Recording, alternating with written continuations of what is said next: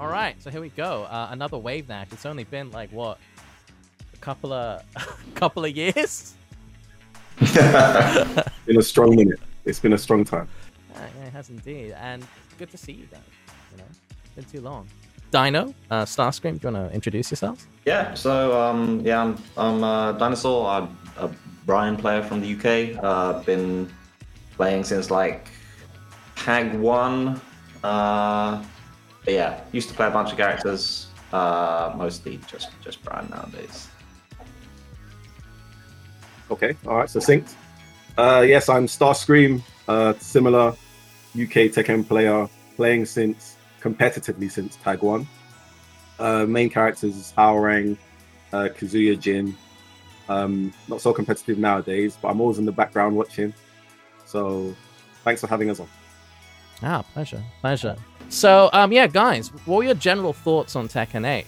Yeah, I think it's fun. It seems like a good game. I think the general graphics level that the level of care that they've put into it, as being like a spectacular experience, has been good. I think the heat system is really interesting. I don't think we have enough information yet on whether it's like, as an underlying system, how much of a sort of positive versus negative change it is. It was really hard to tell over a really short amount of time, but it seems pretty fun. I think obviously there's a few things about it which could need tweaking at the moment. Certain characters, I think there's quite a diversity between the characters who get super good stuff in Heat and the characters who are just like buffed or more interesting, or like, there's some characters where you're like, oh yeah, that's fine, and there's some characters where you're just like, that is outrageously wild.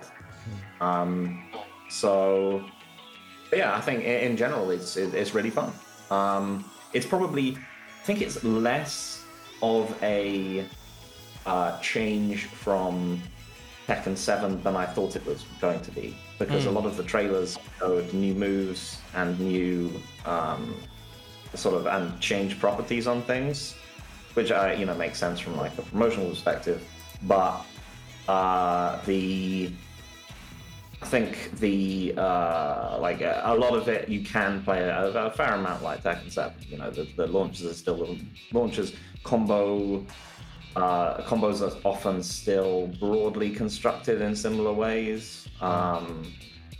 Many moves still have their same properties. There's been few characters who've been super like reworked from the ground up, but I think initial impressions seems really fun.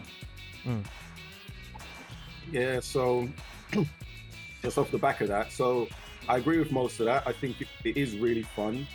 Aesthetically, the game looks amazing. Like, I played it on the PS5, and every time, I don't know, just win poses, intro poses, I took the time to just stare at characters. It's really visually impressive, so I really like that. Tekken's always been what's the phrase we say?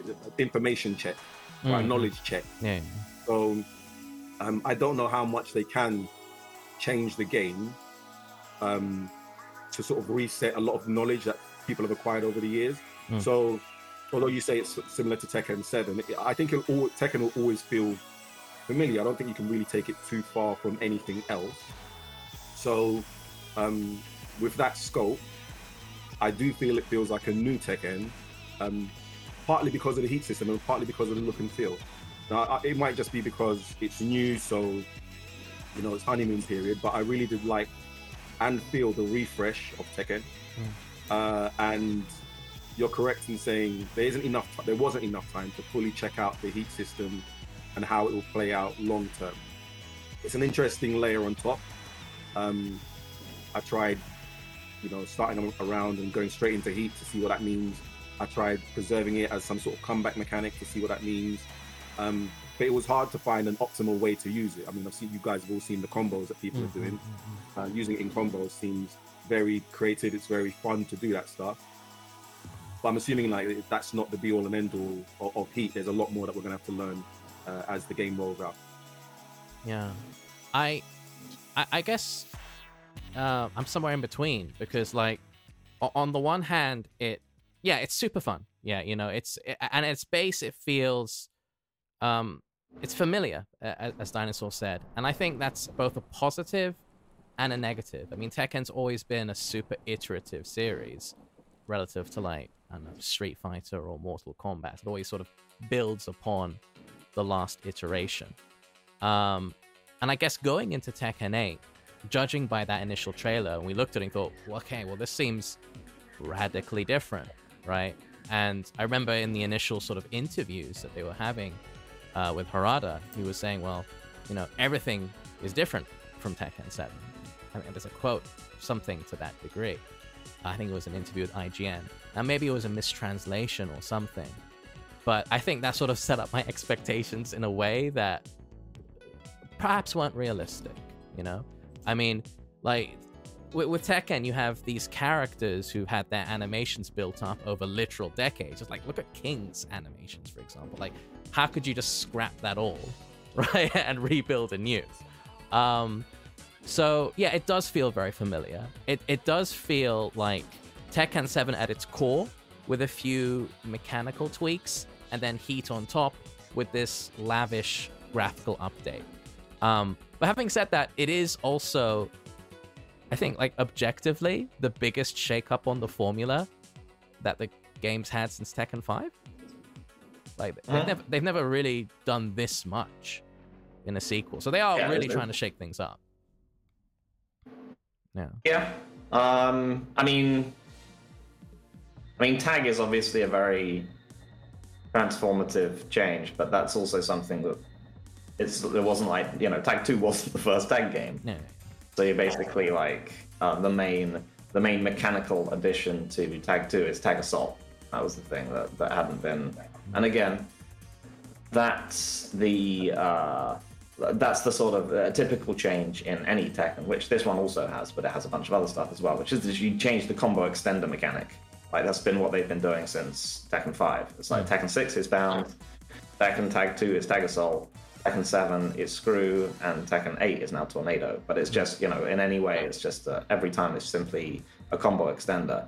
And the Heat system is also a combo extender, but obviously it's quite an expensive one.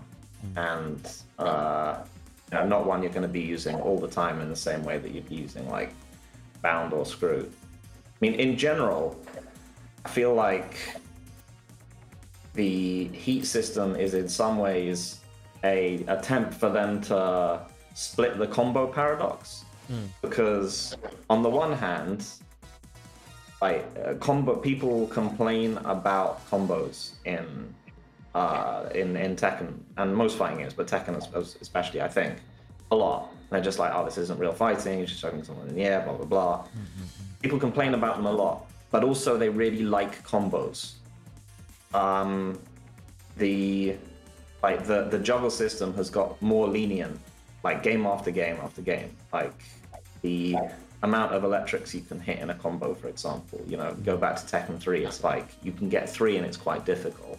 You get up to, I mean, we're up to Tekken 8, I don't know how many you can get in a combo, like 9, 15, who knows? A lot. It's got, like, all the juggle wall system has consistently gotten, you know, more lenient pretty much game after game. Because people do actually, you know, you've got to, I think, and this is a thing with fighting games, you've got to listen to what people say, but also understand what they mean, because often people don't want the stuff that they say that they want.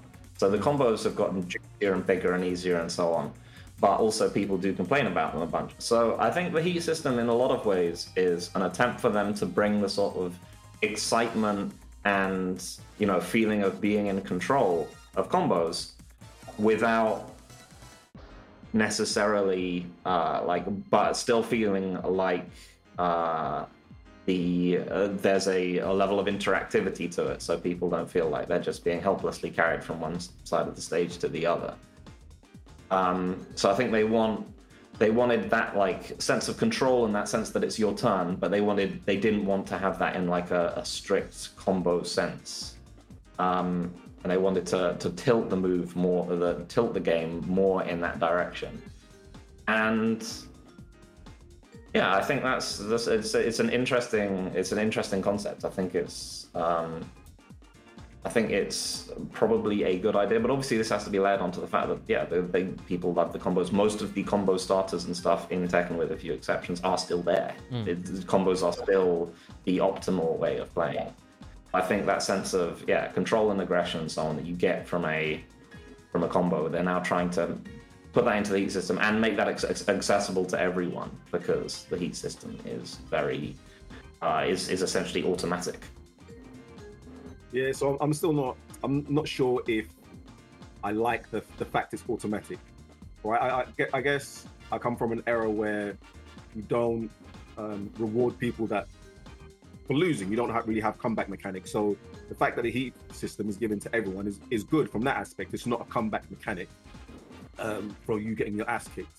It's everyone has it from every round, and then you choose how you access it. But just to go back to what Arya said, I guess one of the things I'm trying to work out is if Tekken 8 feels like familiar to or similar to Tekken 7, or it just feels familiar because it's Tekken. Because even from Tekken 5, the system doesn't really change. As Dino says, they changed the combo ender or extender. In Tekken 7, they introduced rage drives, rage arts. That was about it. So I'm thinking, is it a matter of this feels like Tekken 7, or it just feels like Tekken? Is it just a familiarity with Tekken, the Tekken system that we've always known since Tekken 5, even Tekken 3, the system is still similar. So having the heat system on top of that, I think they're trying to put a totally different layer, because it is multifaceted. You can use it in combos. You can use it as to buff moves, as an aggression mechanic. So maybe that's them trying to finally add another layer, which wasn't present in previous Tekken. And you've seen Harada and Murray go around screaming aggression. The name of the game is aggression. So maybe that's what they're trying to do. Maybe from a spectator's point of view, previous Tekkens have really been rewarding to the defensive player. If you sit back and defend, you from a spectator's point of view, that might be seen as quite boring. Whereas now with the heat system, with the chip damage, with the aggression, with your buffed moves, you want to get into that state, and you want to, in theory, you want to get into that state, and you want to push your moves onto them. You want to be aggressive. You want to be in their face. So I guess that's where they're trying to take it as well. Yeah, aggression is an interesting word that they've been pushing, and certainly it is much more of a brawl than Tekken 7. I think. I will say one thing. It's also just like a new game. That it's still pretty similar, I think, but also there's been no chance to defensively optimize this game in any way. Every Tekken is wildly aggressive when it first comes out. No one knows what's going on. Right. To at least some extent. So, and that's the other thing, is that if we talk about things from a balance or an interactivity perspective, it's super hard to say, because it's as I said, we've played for 2 days from my perspective, and 4 from you guys. So, and no one's good, and no one knows what's going on. Yeah. So it's hard to say that how the flow of the matches actually are. I don't know if aggression is perhaps the right word to describe what's going on here. I think maybe active is a better word, because all the changes seem to be focusing on removing sort of catch-all safe defensive options, or at least weakening them, and encouraging the player, even on the defense, to be more active. And the best example of this is the backdash, which does feel a little bit more weighted and a bit slower compared to Tekken 7, and it varies from character to character, which is also interesting. Some characters are quite similar in that respect to Tekken 7. But like King, he doesn't go anywhere, and that's clearly an intentional choice. But what is across the board a buff to the movement system and defensively are sidesteps. They're clearly better than before.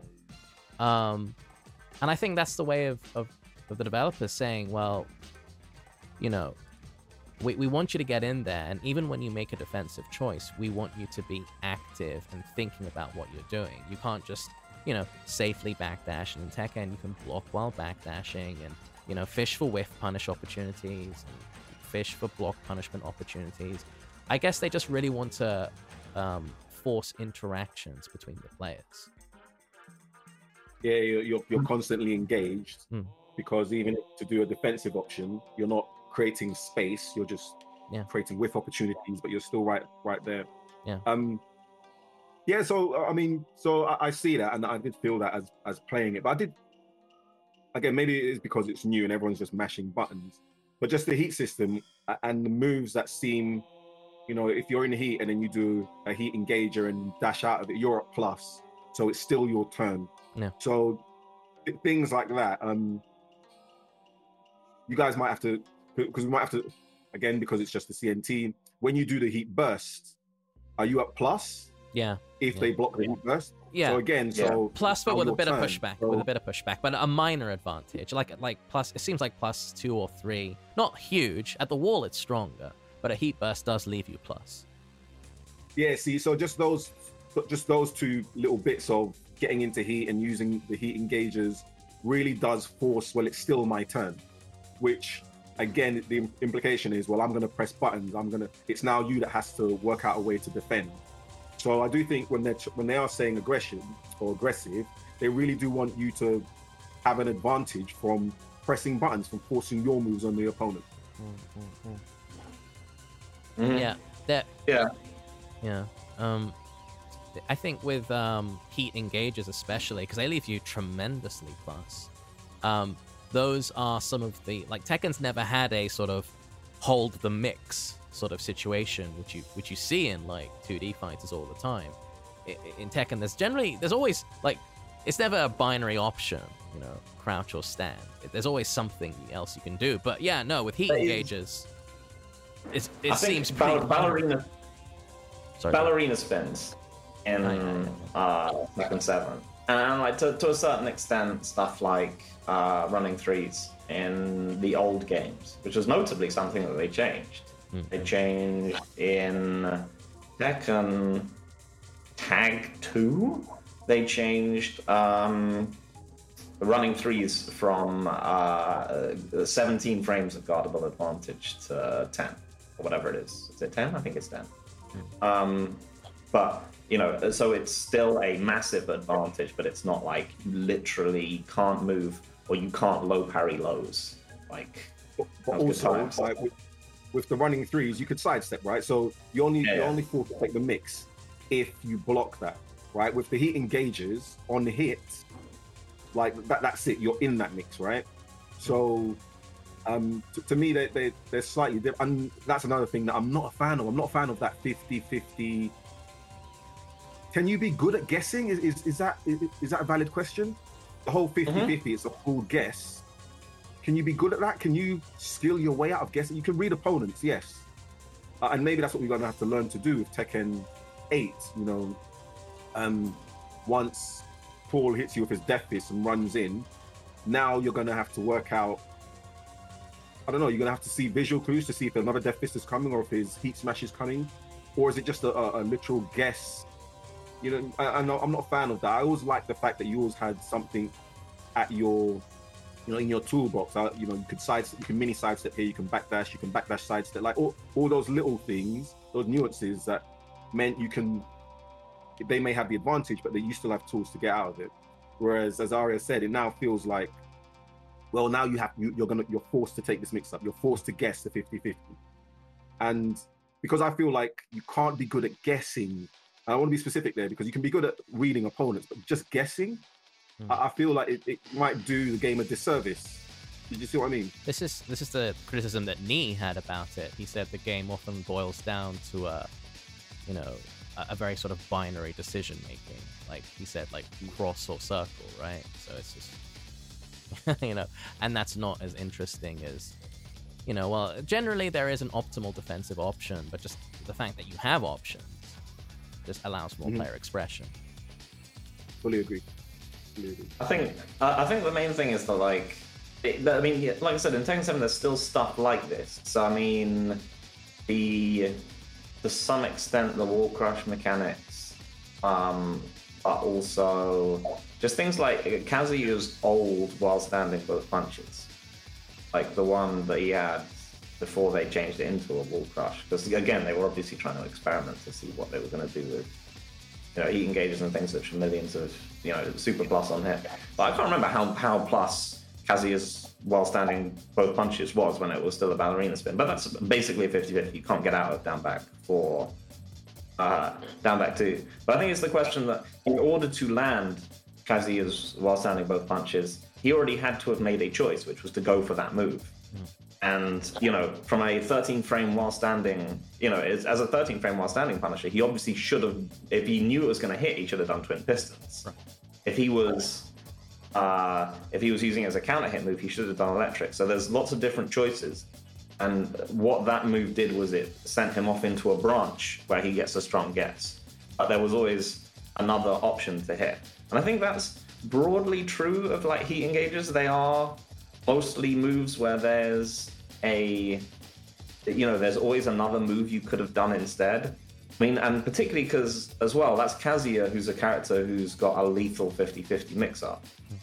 The other thing is that, like, there are characters where even when they're at plus 1,000,000, they're not that threatening. Right. Like, I think Zafina's Rage Drive is a classic example here, right?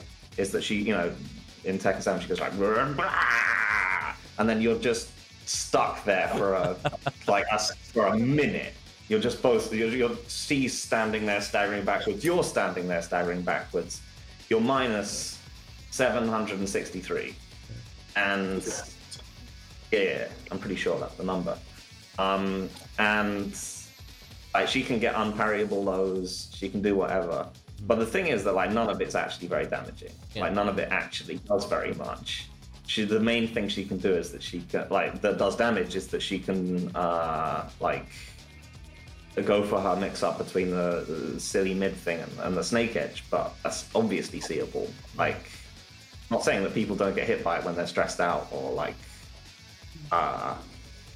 it's clearly seeable. But that's the thing is that like even being at 1,000,000 doesn't do much for that character because she doesn't have unseeable dangerous offensive options. Yeah. Like really. And that's the same thing with like Steve's back 1-2 sort of.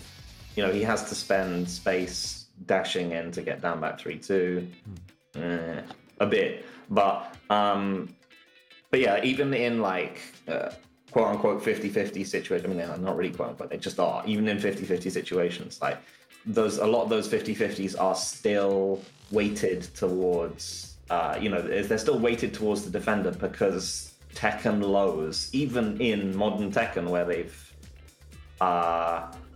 buffed a lot of lows and they're all really good now, they're still much weaker than mids are.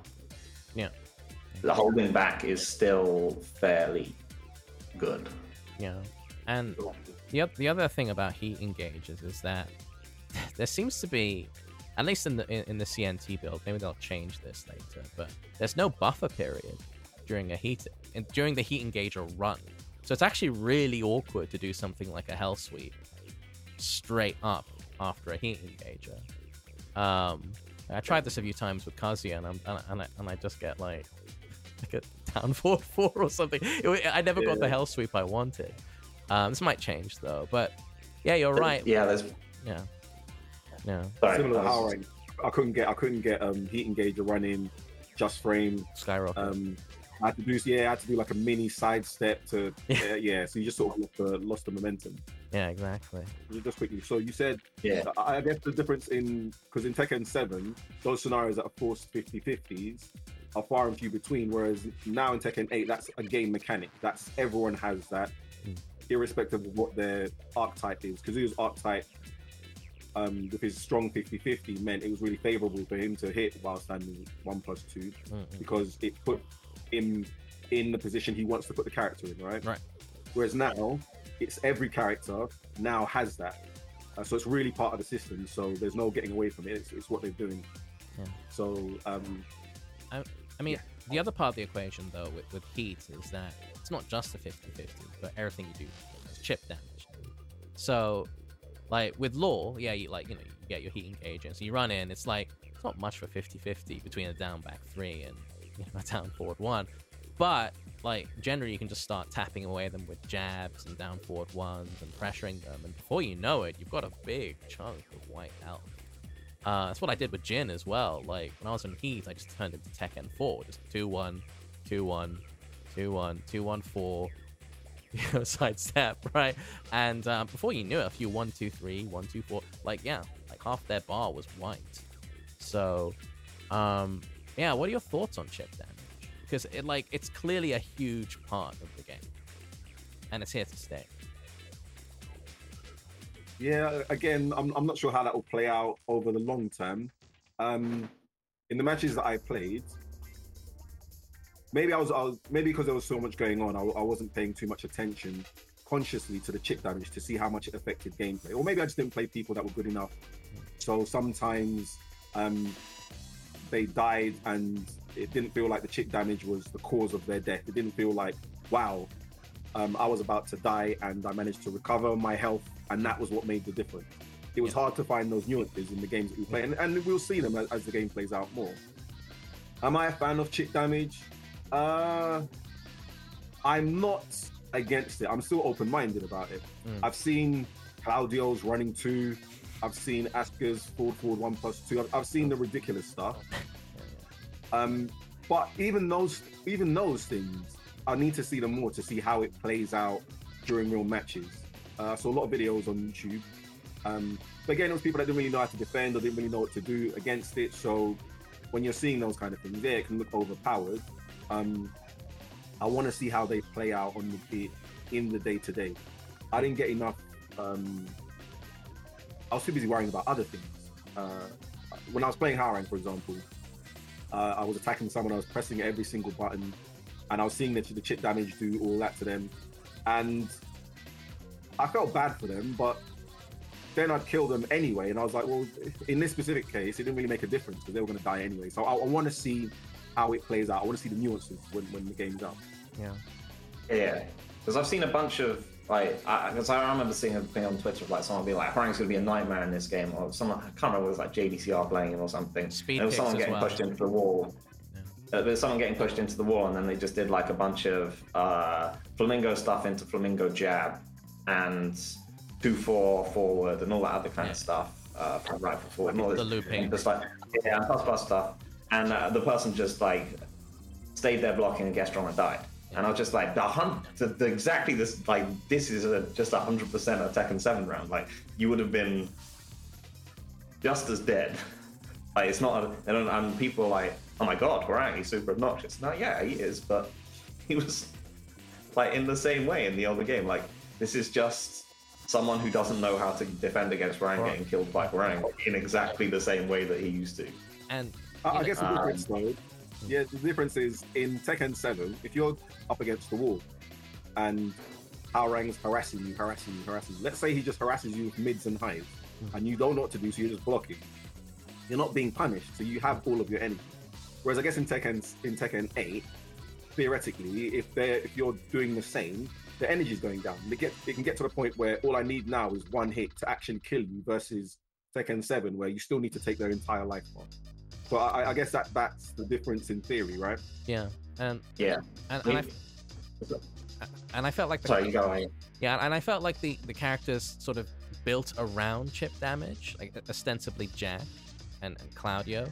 The whole game plan is built around chip now.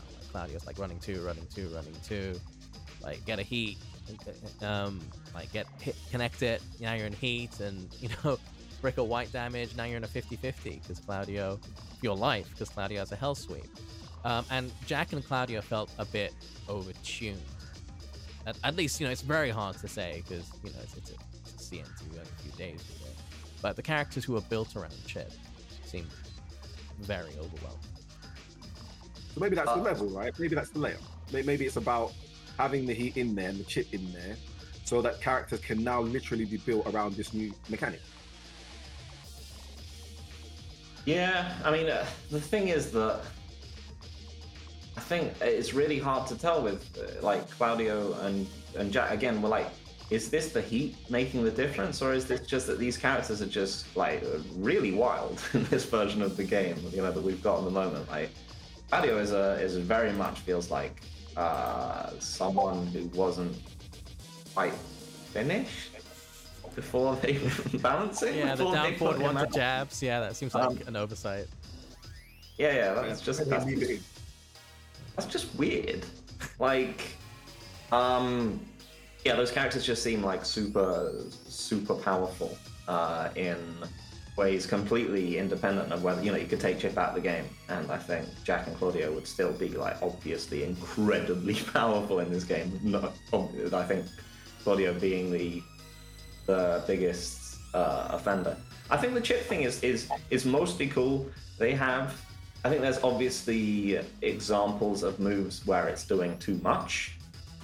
But I think people who were just like, take it out of the game's rubbish.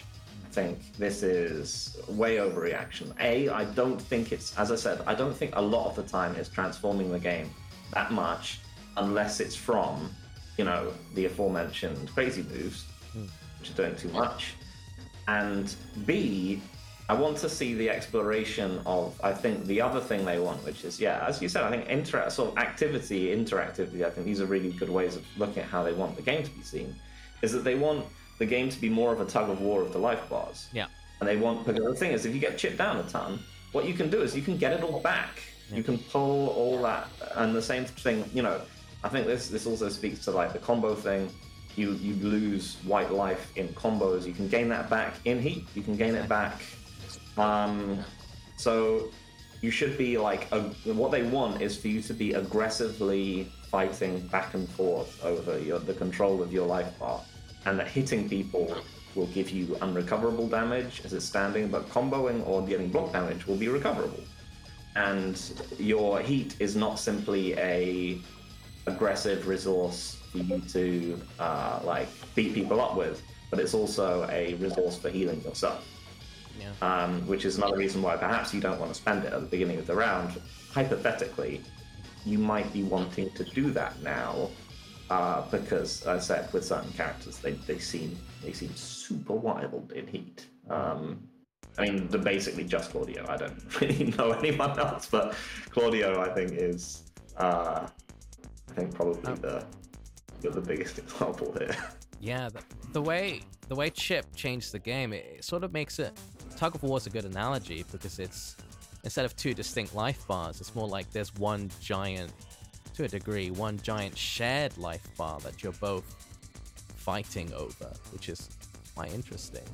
I haven't seen any other fighting game do something like that. I mean, for me, Chip is the most mechanically innovative part of the game, and I'd hate to see it go away.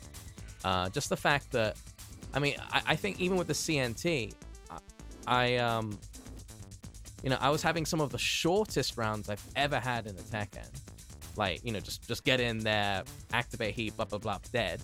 But also some of the longest, because, like, if I got hit in a juggle, I could recover quite a bit of that back. I got a lot of timeouts in the CNT, but I also got a lot of rounds that ended it in under, like, 5 seconds. That's cool. That's dynamic. Mm-hmm. Yeah, I mean, I think that... So are you a fan of the chip? You want it to stay? You feel it does add enough? I feel it adds an interesting layer of strategy to the game. Yeah, I think, you know, on a move to move basis, obviously it needs to fine tuning. And one thing I would like is for the UI and just the general like the user interface and the user experience to more clearly signpost to the player that you have accrued a lot of chip damage, because sometimes I just wasn't even aware. It just kind of slipped by. Maybe it's just a lack of awareness. Maybe it is because we are playing Tekken 7 with a bunch of new stuff on top, and it's hard to, attune myself to this new system. But I think the game could be doing a better job of communicating to the player that, yeah, you've accrued a bunch of chip damage. Maybe I don't think having a white and yellow life bar maybe is the best idea. Maybe chip should be in a different color. But from a glance, it's hard to see how much chip damage you've received. Flashing life bars or something like that. I think that's how they did it in previous Tekken.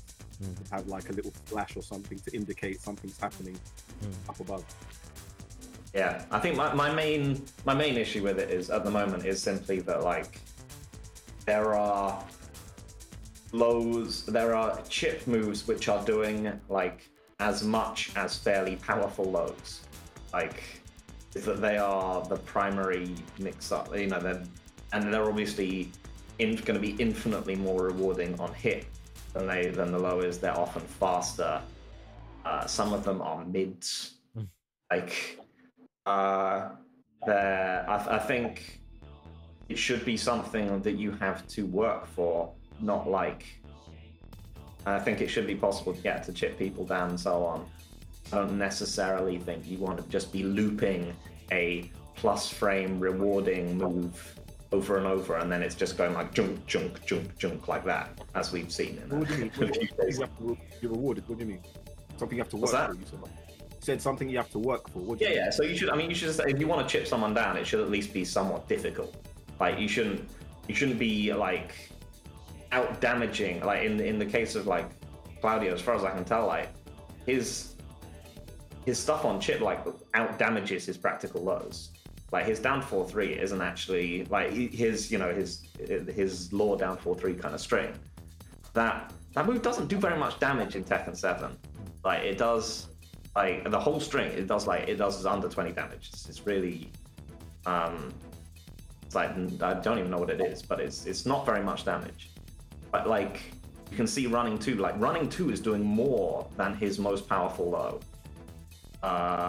Potentially more, right? It's that whole bird in the hand, two in the bush jazz, right? So you've got guaranteed damage versus potential damage. If you don't do something about this, this is how much you can lose.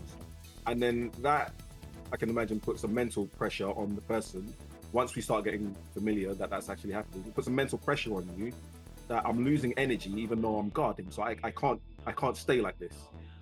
Yeah, so I guess that's the thing. Although the chip might do more, it is potentially more, right? Because you can look for it. Yeah. But that's the thing, is that like with repetitive, with the fact that you can keep heat, the fact that it lasts for a long time. Like I said, you can see the interactions going on where it just goes like chunk, chunk, chunk, chunk, chunk. It just goes like that. It's happening fast. You are quickly approaching death. Yeah. Like you're quickly approaching the point at which like a character like that can simply kill you with a poke low. And also, the more chip damage you rack up, the more valuable poke lows become, even outside of a kill range situation, because poke lows will eat the white bar. It will eat a significant chunk of the white bar away once they're landed. And I guess that brings us to low parry. How do you feel about low parry, Ezzy? Yeah, so again, because they've removed the screw option, the combo extender from low parries. Yeah. What I really like that they've done is I like the visual camera angle change when you low parry. It makes makes it very, very obvious that something has been low parried. I guess with the heat system, with the combo extender, and with the changes in low parry, we have quite a few combo routes that we're going to have to work out now. You have combos without heat, you've combos with heat, you've got low parry combos. So for me personally, when I was doing a lot, I didn't know what combo to do. I did some rubbish combos. So we're going to have to work on low parry specific combos. Do I think it's a good thing overall? Yes. I think right now, with all the ways to extend combos, I think air combos and all that's going to do too much damage. So reducing it for low parries, I'm a fan of. Again, we'll have to see how it plays out. My combos were really rubbish in low parry. Once I low parried, because I didn't really know. I wasn't optimizing them either. Yeah, same. I didn't try to use heat during them once or twice, but it didn't feel like it was an efficient use of heat. But I do like it as a mechanism for just breaking their flow. In Tekken 7, you can, combos are you can kill something like, you can do quite a lot of damage from low parrying someone. Whereas now I like the fact that they've reduced that. Yeah, well, just going back to heat quickly. I like how it sort of rewards sustained bursts of momentum. And in that respect, it's sort of like a comeback mechanic, but it's sort of baked into the actual game itself, so it's not really. But it's like it does mean that even if you are really low on health, it is much easier in Tekken 8 to make a comeback, but not through like an overt comeback mechanic. Just that, like, those mechanics are available at round start. One thing I do think could have do with a bit of tweaking are rage arts at the moment in quite a few ways, because like if you have taken a bunch of chip damage, the rage art not only deals a bunch of damage, but it heals you a tremendous amount. It's such a shift in the round, and they're awkward to punish. Like the I don't know, the guard duration or the block stun is just awkward, and especially with some characters like Kazuya, it's really hard to end the round if you've blocked a rage art. And I just think just unambiguously make them really, really, really punishable. Like, I don't see the point of faffing around it. They used to be minus 13, now they're minus 15. Just make them minus 763 and end the round, because like the reason why rage arts are exciting, and like, all those moments that they were used in tournaments, like, Kudans against Saint, or was it low high against Ice Honey? Like, it's because a rage art is an all or nothing gamble, right? And if you do a rage art and you sort of weasel your way out of it and the round goes on, it's not very exciting, I think. Yeah, sorry, Dan. Even in Tekken 7, there were rage arts which were sort of weird and would cheat their way out of things. Like Jack's one ends up with him 50 miles away. It's not actually super easy to launch him with a lot of characters. Sometimes you would have to take a gamble. And like Akuma's Raging Demon was a absolute load of bollocks. Because you have to basically rely on jump back midair 3. And you're like, is this going to kill him or not? And sometimes it just didn't. Like, it's exactly the Tekken 7 initial version situation where you have to gamble that whatever this 20-something damage thing is gonna kill Akuma, and made even worse by the fact that like angle changes meant that Akuma would just sometimes fly past and it would just be free, and all of that was just bollocks. Like, as you said, like, you should just die if you mess up on a rage art. I could give. I didn't mind Tuarang's one in Tekken 7 because it came from the stance, and that meant that it was almost, but not entirely, useless as a rage art because you had to spend all the time going into Flamingo before you did it. So it was fine that it was safe and there were tons of characters to get around it anyway, and blah, blah, blah, blah, blah.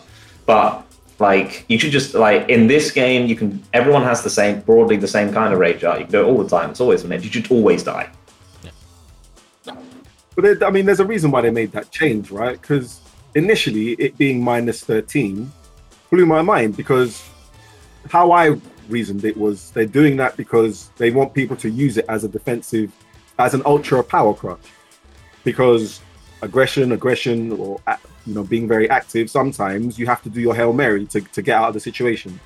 And with there being no like rage drives, then that is your comeback mechanic. That is what gets you out of most difficult situations. So in my head, I think that's why they're doing it, because you know, they want you to be using your power crushes to get out of the pressure. They want you to be using your rage arts. So the fact it's minus 15 now implies they still want you to have it as a viable option, and you're not going to. I mean, to me, once it's minus 15, it's more or less majority of the cast are launching it anyway. We'll get comfortable with the awkward block stun, but you know, most of the cast will launch it either a hop kick, can. I don't even know if is there any character that can't kill every. Is there any character that cannot kill like any point of damage on a rage art? Because how much is it? Like the maximum you need is what, 40 points? I can't remember. But is there any character that can't do that from minus 15? Like maybe John? I guess when Steve comes out, if they don't, that might be an issue. Maybe his forward 1+2 string might not be enough to end it. I'm sure. Even that, I would think. Yeah, in most cases. Is gonna kill. But I mean, so it's 99% dead. So you're saying because they're more likely to die anyway, it might as well be minus 763. Yeah, exactly. Yeah. Might as well. No faffing around. Just die. Yeah. Like also because there is no alternative to using your rage. There's no rage drive. There's always rage art, right? And because they heal you now, there is a greater incentive to just throw it out, because it is a huge shift in the round. And also, just on a purely like pacing, audio-visual level, all of them are a touch too long. Like, 100%. I was already getting sick of them when I played the alpha like a few months ago, and by the end of CNT, I was like, please provide an option to make these shorter, because I'll just skip them. Like this is the thing with this new sort of the new golden age of fighting games, and I agree it is a new golden age of fighting games. But do the unskippable cinematics always have to be so bloody long? But you can imagine in esports though. You can imagine. All right, so take all the aforementioned situations that you mentioned. Low High versus Oasis, or what was the recent one? What's his name from Japan? Nobi versus Yolanda. Yeah. Like, imagine those last minute, last frame, totally game shifting rage arts. Having the beautiful cinematic just adds to it. But I guess those are far in between. On the day to day, I don't want to wait for Brian to flex. I've got to see that. Yeah. He's got to go down to the shop, buy the Gatling gun, slowly set up the target. I actually think that'd be cooler as well if the editing was a bit snappier. A lot of them is just a bit like, there are some cuts which are just they add nothing to the overall impact and just make it longer. Like I think of Paul's one where he like flexes a bit, then he like rotates his head a bit, like he's, I don't know, like giving himself a massage, and then he punches you, then his shirt explodes. I feel like something out of here could be cut out, or something could be put in a different order, or something. Something's off about it. Yeah, I think they use them to sell the trailers, because they really do sell the trailers. Yeah. That's sort of the height of the trailers. Let's see what their rage art is. Yeah. And it's really nice for the selling of the trailers, but in game, they should have a skit. Done.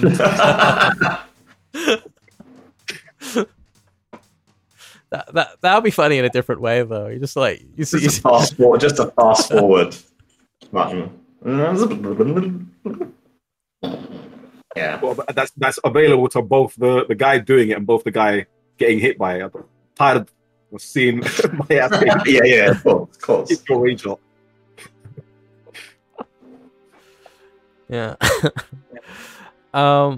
But yeah, I just think, there's more incentive than ever to use them with the lack of a rage drive, with how they interact with the white health, and just they're so bloody long. I don't know, and the fact they're awkward to block punish, and they're safer than they used to be. I don't know. I just think this make them just die if one of them gets blocked, and make it super unambiguous. Mm-hmm. Yep. I mean, they changed it, right? It was minus 13, minus 15. From what I understand, this game, the CNT was a build which is a few months old, right? So I guess there's still time for them to. Yeah. That's what I've heard. Yeah. What about the tornado system? Because so Tekken 5, just pretty vanilla combo system. And I'm starting with Tekken 5 because that's like, the foundation of modern Tekken. Tekken 6, we got Bound. And then Tekken 7, that changed to Screw. And I remember when Tekken 7 came out, I thought that was a bit of a baffling change because it meant that like your optimal combo damage is when your back is to the wall and you carry them all the way over to the other wall and you get like 100 plus damage. And also when your back is to the wall, like combo damage is weaker than in Tekken 6. Like generally you are rewarded in fighting games for pushing a defensive opponent to the wall. Like any fighting game has like corner exclusive combos, but then in Tekken 7 that completely literally reverses that logic. So in Tekken 8 now we have Tornado, where again it looks similar to Screw, but the travel distance is less. And also you get to use it again at the wall, so it brings back the higher combo, the reward for pushing your opponent's back to the wall. It makes walls scarier. Yeah, it's not only the tornado, because I guess there's quite a few different air states as well. So tornado, yes, and I think there's multiple tornado versions because some characters seem to go higher, or the spin is different. So I think there's multiple. No, it's flexible. It's more flexible. Yeah. Like Screw, it always has a very specific trajectory to it, but with Tornado, sometimes they flip up, sometimes they flip this way, and it depends on what you use. Yeah. You only get one, though, per combo. Yeah. So, I mean, in general, it's mostly, like you said, it's mostly back to Tekken 6 times, where you save your combo extender to get them to the wall, and then you hit your combo extender, and then you finish the combo, whereas in Tekken 7, you just spent it. Doesn't matter. You just do whatever gets you, if you have, like, a big damage Screw move in Tekken 7, like Brian's 4-4-4, you just spend it, backlash or something like that, because it's worth it to get it early in the combo. But other than that, it's simply a damage equation. But yeah, now you always want to carry people. You want to carry people to the wall and then use your combo extender and then finish the combo. Other than that, it's just the same. It's just a Tekken combo extender, as they always are. Like they always are, it's now easier again to combo from. Screw was easier to combo from Bound. You want to look at things like King's Shining Wizard, Air Shining Wizard. Like this is reasonably tricky to do from Bound combos in Tekken 6 and Tekken 2. It's really easy to do from Screw. And I think Tornado just makes it easier again, just because most of the time they're just flying through the air for longer. But it doesn't really change much, but it does mean that now you need to think more about how you structure your combos. And in general, because you want to save and you want to be like, okay, I've launched from here. If I do XYZ, I will be able to carry without spending, and then I can get into the wall and I can spend. And you think of there might be wall breaks or the exploding wall bounce. You have to. So there's a lot of combo optimization in that. And in general, I will say the combo system in this game is super complicated. Yeah. As to like when you want to do things, taking all these considerations into account, all the benefits and the benefits of heat system, what you lose from spending it. The exact size of the stages, whether you can hit the wall during one, whether you can extend the combo once you get there for a kill, how much damage the scaling is going to do if you activate heat early for carry as opposed to late to add damage onto the wall. The combo system is really complex. Like everyone at the moment is just spamming, putting things online where they just, get maximum damage and wall carry. But the game is just not going to be like that. It's going to be. There's a lot of things to keep in mind, especially how rewarding heat is to have.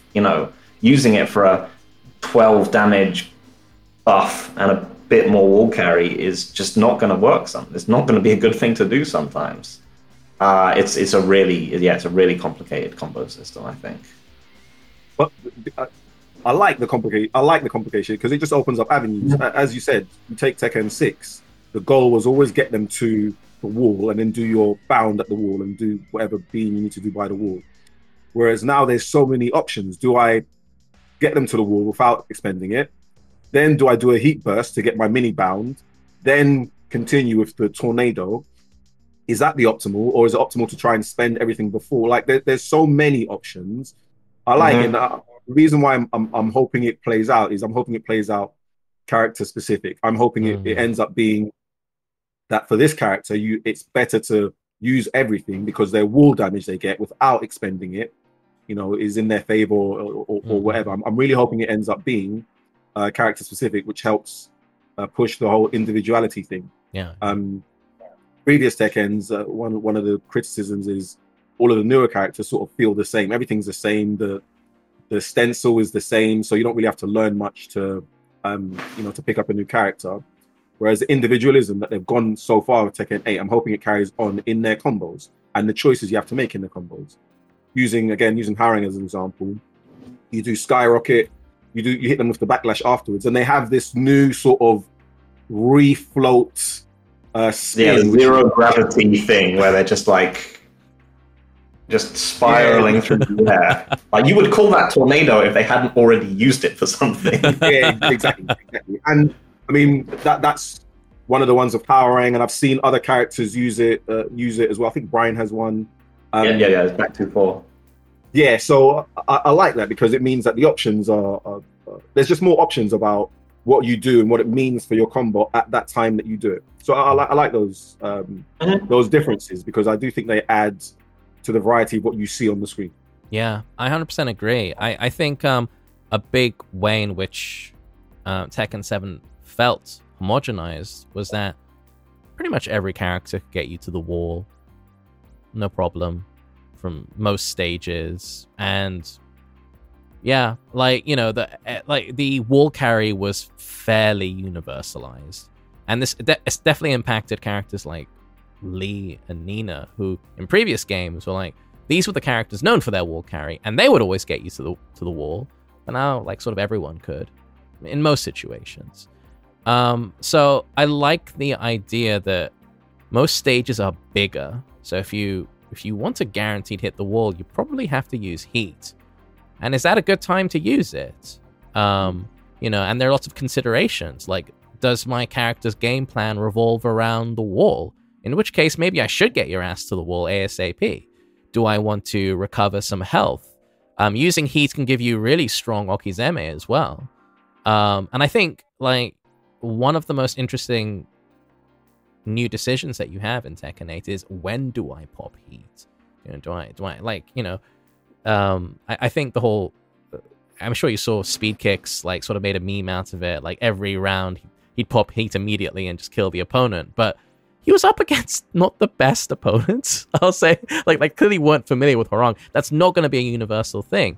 There is, when you pop that heat, whether it's to recover health or get to the opponent to the wall or to make a comeback or whatever, or to really press the offense. Yeah, there's a lot of nuance to it. I really like that.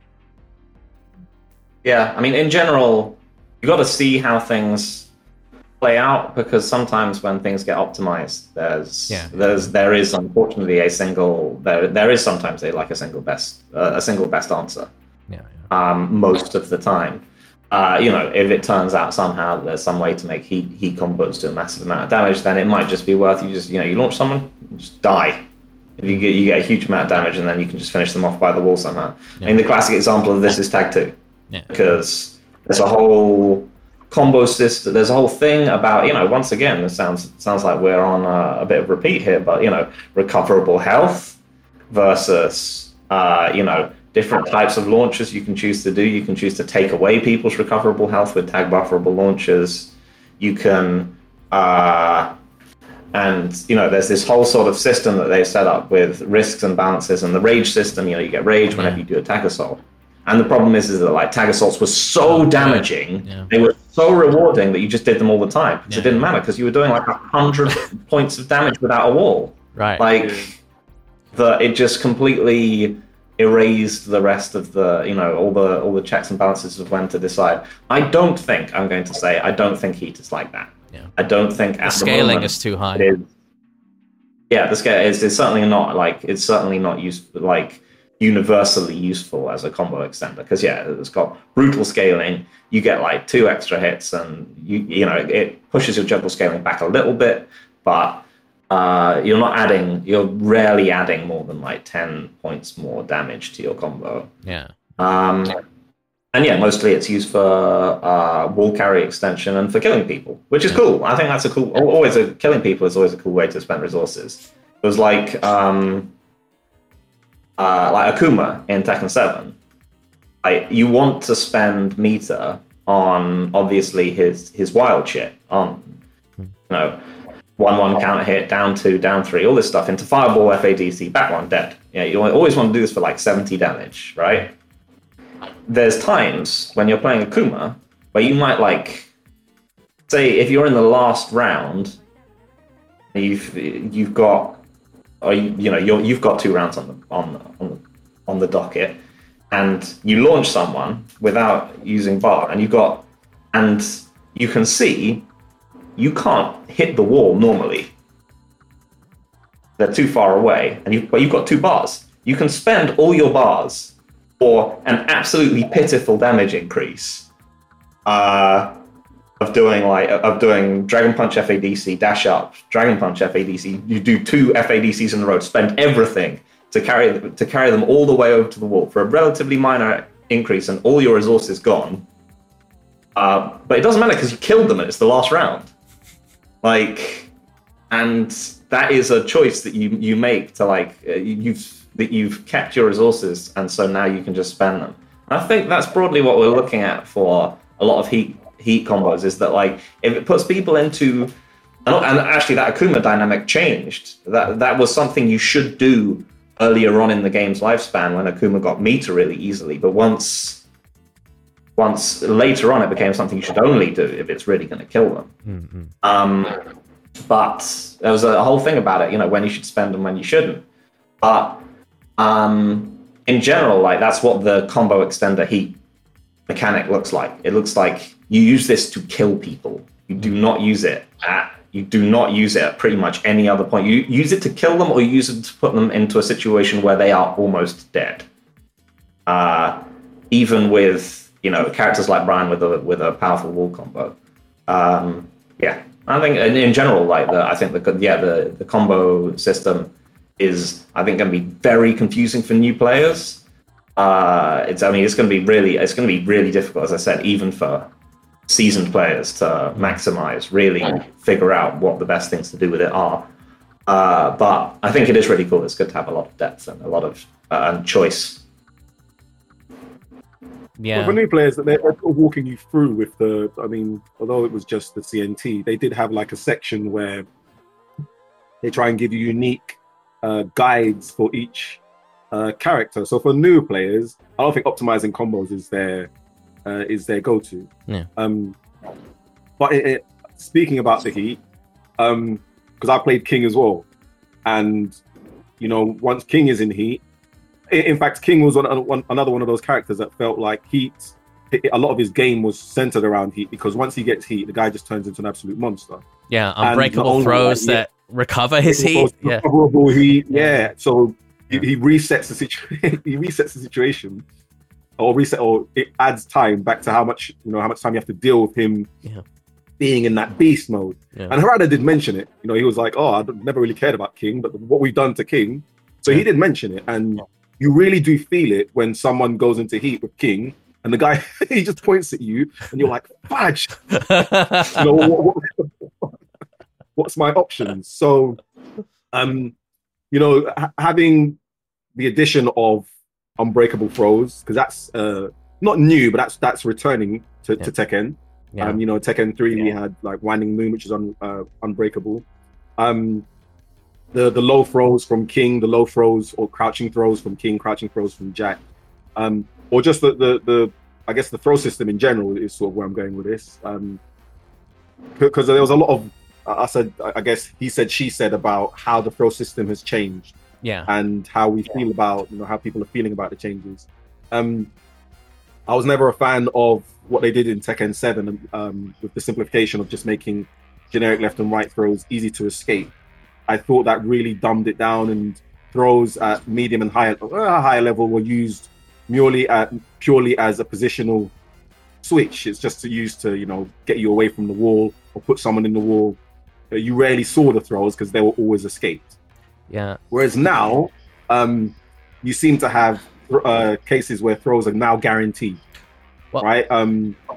It seems like what it is that the throw system is more or less the same as Tekken 7, but with 2 twists.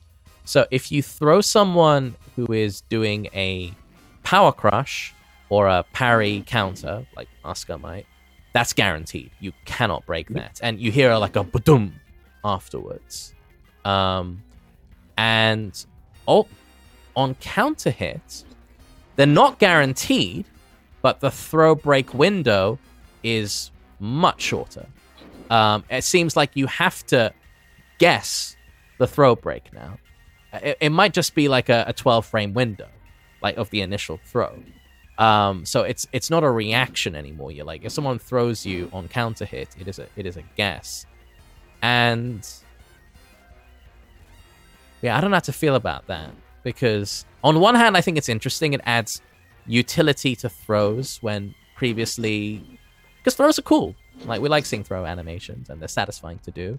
And in Tekken 7, they were not used that much at a decent level. Like, that's the problem with like perfect Tekken, right? It's at the higher the level you go, the drier the game gets, and the less cool, fun animations you see.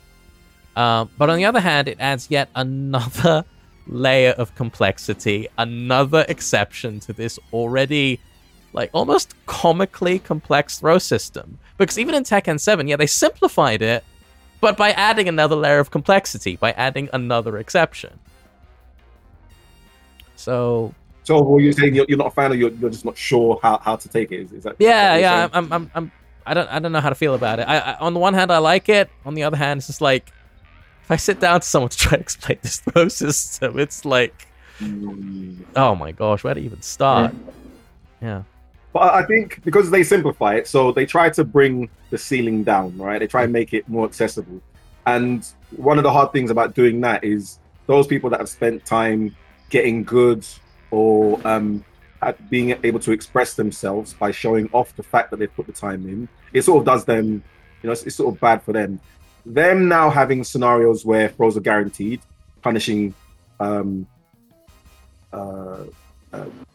power crushes or parries, I think that's good. So they're not free anymore. So I'm a fan of that. I do like that. I unequivocally like that. Yeah, the counter hit thing is like, I like it on paper, but I also think it's a bit awkward because there's no, like, when you throw someone on counter hit, there's no visual, like, it doesn't look any different to a regular throw, and I think that's something they should probably change. Like, hey asshole, you got thrown on counter hit. Watch out. This is different. The throw break window is different, but there's no way of telling right now, So so they've got that big white spark now, and the sound, I think, when it's a power crush or parry. That's really obvious. Need a visual. Yeah, they do need a visual. I don't know, with a red flash. They do need something that shows that this throw was different. They do need a visual cue. They do.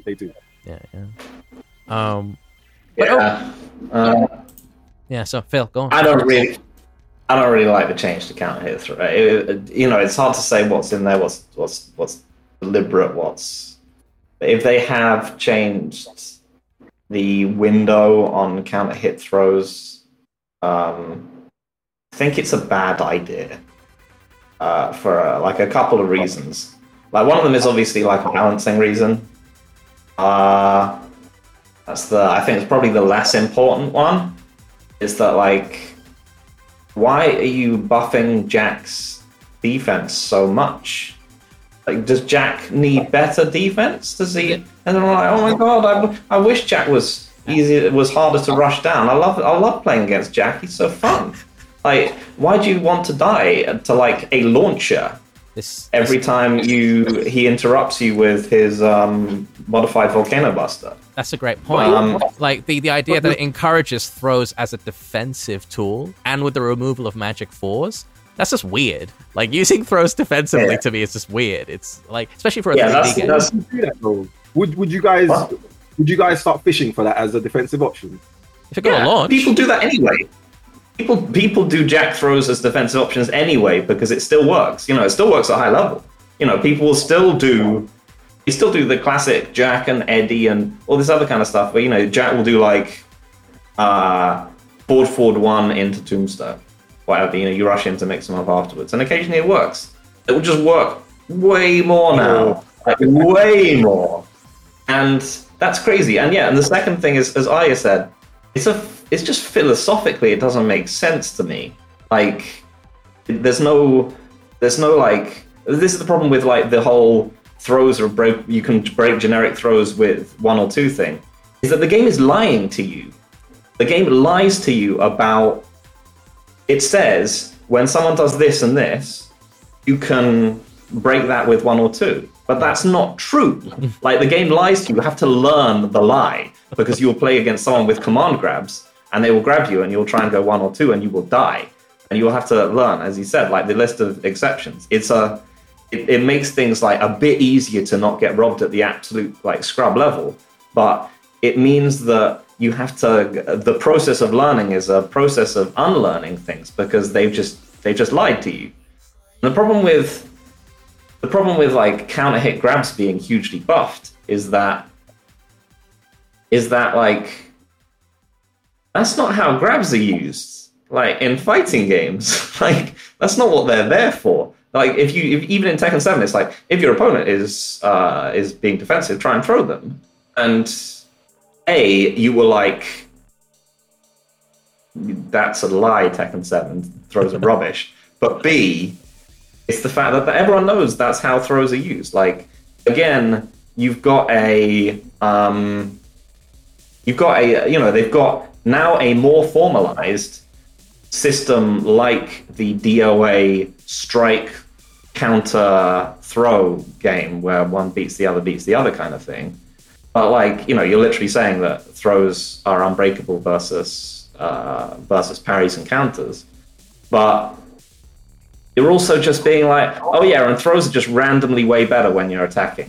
And it's like, that's not what, like, they're supposed to be offensive tools. Or like, you can't, like, buffing some random defensive aspect of them just doesn't, it just seems like that's we'd like to see more throws kind of thing, but it's like in terms of the direction of what throws are supposed to be used for, which are offensive tools to break down the opponent, you're leaving them exactly as shit as they always were. Like, it makes no sense to me. Well, they're offensive tools, right? So offensive tools, when they hit on counter hit, have a buff. Yeah, but that's you're not using you're not using to break a guard though. Like the idea to use a throw. Yeah, like to me, I think that the time to use a throw is, I think, okay, you're turtling up, and I want to open you up. Mm-hmm. I like it's just bizarre. Like if I wanted to use a counter hit tool, I'd use a designated counter hit tool, right? But to be fair, it's philosophically at odds with the approach of Tekken 8 in general, I think, because if they're like, if I don't want to get grabbed by Jack, I have to run away from him. Like, the more I attack him, the more I'm at risk of getting unseeably thrown. That is completely insane. I don't think it makes any sense. Like, you could make other philosophical changes. You could make other changes to throws if you wanted. If you want people to see them more, you can make other changes to them. You could just make the throw window smaller. as opposed to so people can use them offensively more. You could just make it so you can't break more than like 4 grabs in a row. If your 4th grab is guaranteed, something like that. Horrible idea. Right. Just duck it. As in every 5th throw attempt is guaranteed. Horrible. You have to commit to 5 grabs to get 1. Nah, horrible. It would be blatant. What you said for me. 5 throws. No, that. You can sidestep them. You can duck them. But you can do that. But you can do that today, right? So you're saying it's at odds with the philosophy of Tekken 8, but you can do all of the things that you're saying. You can still sidestep them. You can still do something. Not if you're pressing buttons. No, if you're so they in the current scenario, they're a problem if you're pressing buttons and you get counter hit. But you don't have to be pressing buttons, or you could be doing a high crush, or you could be. That's what I'm saying. That's why it's against the philosophy, because the way to deal with them is to turtle up. And they don't want that from the game. It makes no sense. That's not the only way.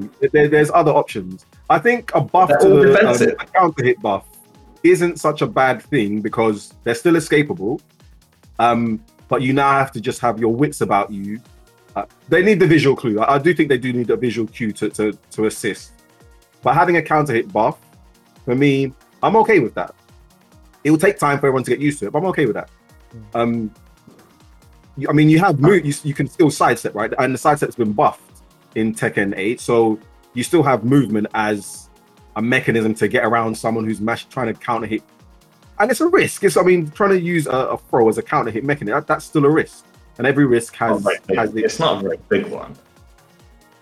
So what it is. So people are not going to just be standing there spamming giant swing, hoping for a counter hit. It's a risk. You've played me before. You've played my king before. I mean, good people are not going to do that. No, yeah, I mean, the other thing about it is obviously, like, if they're going to do that, then throws can't be immune to the counter hit system anymore. That's the other thing about it, is that you can't throws have to be counter. Like, if you get hit in the middle of the throw, it's a counter hit now. Like, to me, that's the change they have to make. Because now the only way you can get a counter... Tekken 7, no? No. That's only trades. That's a byproduct of the counter hit trade system. So okay. All right. Yeah, so if you hit on the exact frame that a throw hits you, it now, because the game registers trade states as counter hits, it now looks like you counter hit the throw, but you're in fact just trading with a throw, but a throw can't trade because it's just he's getting hit in the face. But yeah, so there's no actual counter hit throws other than that. But yeah, they should, if they're going to make counter hit throws buffed, they need to make throws vulnerable to getting counter hit as well. Sorry. No, that makes sense. Yeah, but to be fair, trying to streamline or simplify something by adding yet another layer of complexity is the most Tekken design choice ever. Right? In fact, Tekken 8 is in that way the most Tekken game ever, because they're like, we've opened this game up for beginners by adding a whole lot more stuff to it. Like, thanks. All the old stuff is still pretty much there, apart from chickens. Yeah. And everything, there's just a whole new, really complicated system layered on top of it as well. Right. Yeah, so that's the thing, right? Because I did notice that. I was playing counter hit, a counter or parry happy Asuka, and the chickens are gone, right? That's not. I'm not imagining that. There was no. I tried it. I specifically tried to chicken a very parry happy Asuka. It wasn't working for me. That's interesting. I'm wondering if that's a CNT thing we haven't put it in yet, or if that's a decision that they've made to remove chickens. Again, what is that? Is that a simplification? Is that leveling the playing field? Is that the rock paper scissors thing that you're saying about throws beat parries now beat hits, and you can't do anything about it? Thing is, you didn't really see chickens that often. It was more of an Easter egg, if anything, and a fun one at that. Like they didn't have that much competitive value. Maybe just someone looked at them and thought, this looks a bit dumb, and the animation's a bit herky-jerky, and we're trying to make this look more polished. Could be something as simple as that. I don't like that. So that means your defensive option against parries is only it's throws. Is punishing, so punishing throws are not a thing, as in using a throw to punish something has no effect on you can still escape it, right? That's the big question, right? Like, a chat, if you could help us out here, there's this idea that using a throw as a punish, so throwing someone on the recovery animations, is guaranteed, but I really don't think so. If it might be similar to the counter hit stage, or it might nothing's changed there. I think if you try to throw a rage art on its recovery, that's guaranteed. Guaranteed, yeah. And that might have led to people thinking that all moves are like that. But no, I think if the throw is guaranteed, you do get that like ba-dum white flash, as you do with Power Crush, as you do with parries. But I don't think just any old regular move, like if someone does a hop kick, you can get a guaranteed throw. I think that'll be like a fundamental shift in the risk reward of the game. Yeah. No, that would be rock, paper, scissors. Throws beating parries. Parries now beating moves because you can't do any chickens against them. I'm just wondering whether I was just wondering whether that was trying to complete the circle, trying to complete that cycle. Yeah, I think so. Probably just I think that's probably a good amount of what they're trying. But yeah, it seems weird. Like Aya says, it's a cool thing to do. It's awesome to see happen in a tournament. Like, it's really funny if someone dies to a chicken as well. It's kind of niche. Doesn't really happen that often. And yeah, just the fact that like they've been cleaning out chickenable reversals out of the game for so long. I mean, because basically the rule back in the day was that initially, back when chickens were invented, the rule was basically like, it's a reversal, you can chicken it. Unless it's if it's a reversal, it has to be limb specific to be unchickenable. Yeah. If it's a parry, you can't chicken it because you can never chicken parries. Yeah. But then, like over time, they've sort of built in more exceptions to that. So the last chickenable character that they had in Tekken is Leo. I think it's Leo. So and it's a kick reversal, which is a parry if it parries punches. So it's only half of that move was chickenable. And other than that, everything else has just been non-chickenable. They, for some inexplicable reason, like Marduk's reversal used to be unchickenable, but it was like geese, where you had to choose whether it was mids or highs. And I think in Tekken 7, I think it was 7, they were just like, no, just do whatever you want, it's fine. It's like, why? Yeah, no, I think it's Tekken 7. So Tekken 6 is the last time they had introduced a character with a chickenable parry. All the rest, it's punch parries, just guaranteed parries, right? I'm trying to. Yeah, admittedly, all the ones they've added in, like Marduk is the only, as far as I'm aware, Marduk is the only real exception of someone who just has a high and mid reversal, not a parry. One that goes into like a throw type animation that allows him to take out both kicks and punches with one input. I think he's the only exception because everyone that they've introduced has had they've mostly been like Sabaki's or punch or kick specific stuff, or they've just been parries like Leroy, who can just parry everything. But yeah, in general, the like utility of parries has gone up a lot over the as sort of Tekken has moved on. Yeah, bring back chickens. They're cool.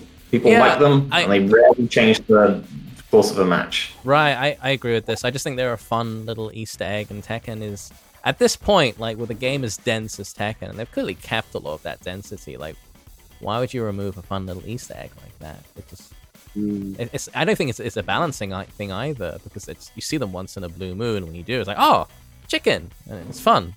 So, it's odd. So Guys, depending on how you're doing for time, we could open the Pandora's box of like character-specific discussions, or we could leave that for another time because we are like an hour 40 in. I'm good. I don't mind. We can start it if you want. Yeah, I'm good to start it, and we'll see how we get on. Sure. Yeah, I can do that. Yeah, I think. Well, let's start with maybe the most popular character from the CNT, the Golden Boy, Jin. Well, I mean, I played a lot of Jin over the CNT, and he's like, I think he's quite sort of maybe emblematic of the direction they're taking with Tekken 8 in general, because he like that's what Jin's all about, always been about. He's always been emblematic of the Tekken game he's in, and like so his parry is weaker, because it used to be able to just like do it pretty much risk free. And there was a very small window to punish it. Now there's a real risk to it, and it doesn't seem like a very strong tool anymore.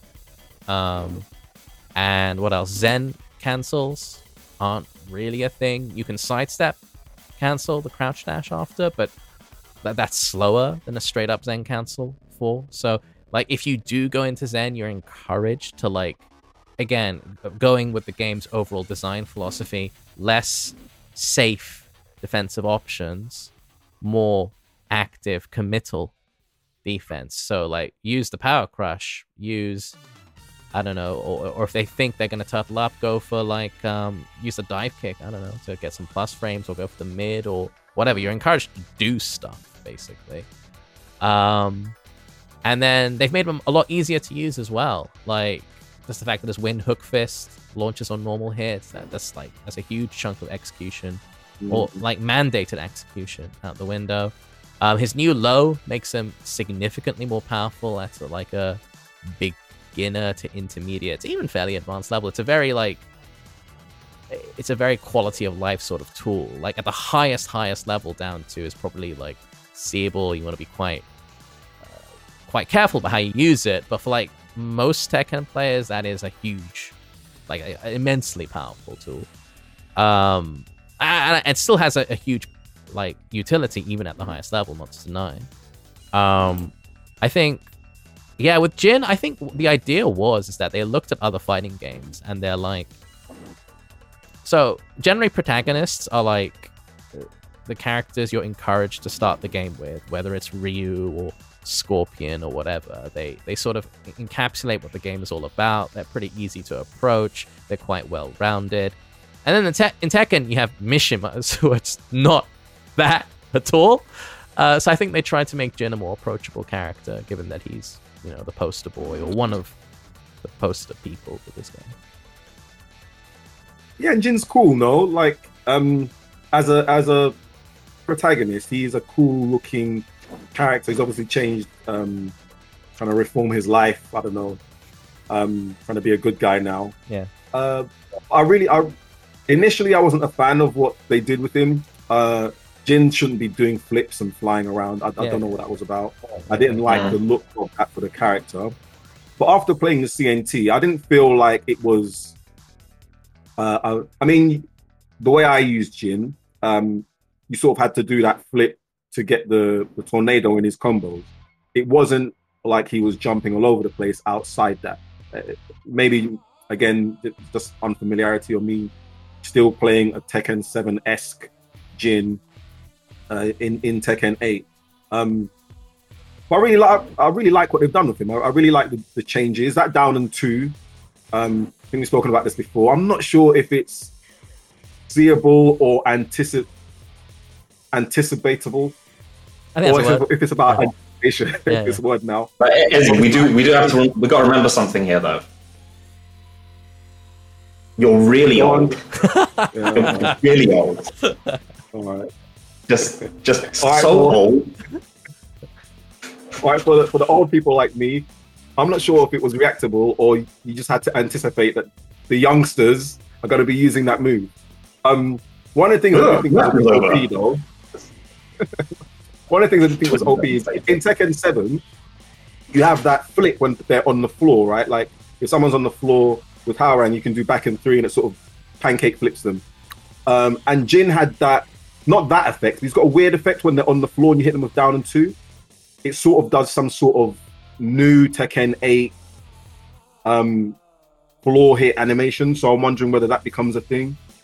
From a lot of the groups that I'm in, be it WhatsApp or whatever, people think that Jin was one of the top guys when it comes to at least the CNT in terms of damage output. I'm not sure if I saw that. Again, maybe it's just the people that I played online. I didn't feel that I was oppressed by Jin. I didn't feel very oppressive as Jin. He did feel like a decent all-round character. I do feel like the down and 2, at least initially, makes all of his other lows a bit pointless. Why would you use down back 4? Why would you use it's seeable, down like and 4? just barely. It's like I think like it seems like all his lows are redundant, but crucially, I think it depends on the background as well. Like because the way that it's seeable is quite unique to Tekken as well, in that before he does it, he sort of flashes red for a moment, and that is sort of I don't know if it's intentional or not, but that kind of alerts your reactions, like, oh, holy shit, maybe I should duck low now. And that's a lot easier to see on certain backgrounds, like on the Sanctum, which is a dark background. Like that really pops. It's like sort of one of those reaction tests where the screen flashes green, like, oh, you click the mouse, right? It's something like that. But on the urban stage, where it's just neon and bustling everywhere, yeah, it's a lot harder to react to. Yeah, and that like on that topic, I do think the effects do actually get in the way of gameplay for Tekken 8. Like a lot on some stages in particular, the urban one, the urban square, I think the Times Square basically was particularly egregious in that respect. You felt they were overbearing. That you don't think they took away from visibility?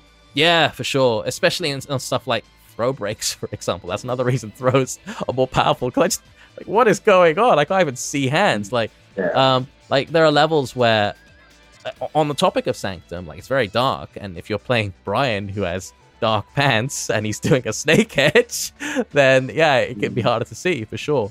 So I think, like, I felt the same issue when I played Smash Ultimate, in that the characters tend to like blend into the background a bit too much. They don't pop enough, and I think there's a few reasons for that. And like one is the overall art direction, but the other is that the new character costumes, well, like they lack color. They're very desaturated, so they sort of blend into the background. And then there's all the effects on top of that. Yeah, I found it like hard to keep track of the game, more so than any other time. Yeah, it's true. They are very they're very pastel-y. Yeah, and sort of like grays and whites, and not many people have super colorful outfits apart from, I guess, as you've seen that. Yeah. On that topic, I think like the player 2. On topic as I was saying that, but on character costumes, like the P2 colors were always way more interesting and lively. Like, yeah.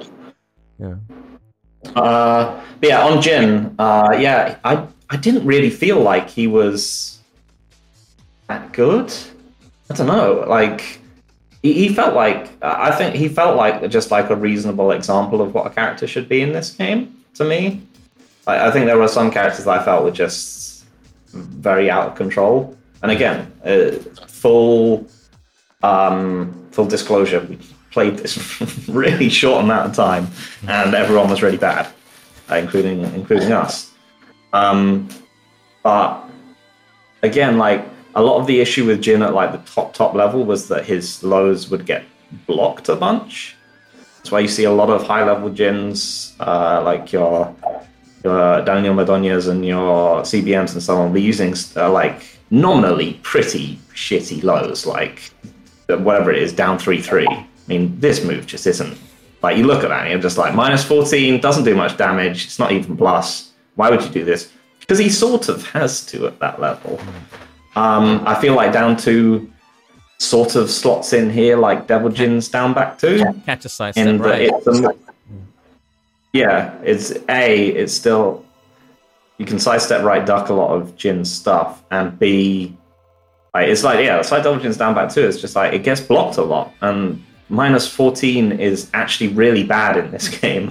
Like -14, every character now has pretty powerful while standing 14. You know, you're at least getting something in the 40 ranges, and then a lot of characters are going to be able to launch you, like Ryan. I think his nerfs are like really significant as well. The parry recovery is really noticeable. Magic 4 obviously is not a launcher anymore. It's one of these like stuns into heat engages kind of things. I think the main things that make him feel better to me are while standing 4/4, which fixes up on his terrible low block punishment on small frames. Mm-hmm. That's really good. Down forward 2, I thought was really good. That's a homing move. And just in general, like it's just a really strong homing move for like hang, sidestep, right, duck, and just his poke range. I think those 3 things are really significant and much more important than down 2. But also they have to be balanced against like really like genuinely significant nerfs in stuff like parry, and the fact that like I think honestly his low game is if you assume that, again, there's some debate on this, but I think down to a seeable. If you assume down to a seeable, his low game is way worse. I mean, like Hell Sweep is so risky for so little damage now. It's not even a very good. I don't think it's even a particularly good like Alkizame setup afterwards. Yeah. But like you can just kick him out of everything. His lows are really. If they try to do a get up 4, if they're really committed to like smashing get up 4, you can get a forward 4 in, but you know that does leave you open. Yeah, but it's the fact that you can just kick him out of most stuff. You can back roll most stuff, and it's like again, he's gone from a wall carrying combo where he could fit in his combo extender and all this other kind of stuff to one hit. I think, and even just like the loss of stuff like down 3/3 means that he's going to really have to survive a long time and not have amazing comeback potential in a game where that might be quite difficult. I think and down back 4 as well, not doing it counts hit. Yeah, I think he is a character where, I mean, 2-1-4 being potentially a launcher on counter hit the last hit, that's super good. That's really good. Yeah. But, you know, apparently it's hard. I'm not playing that character. But I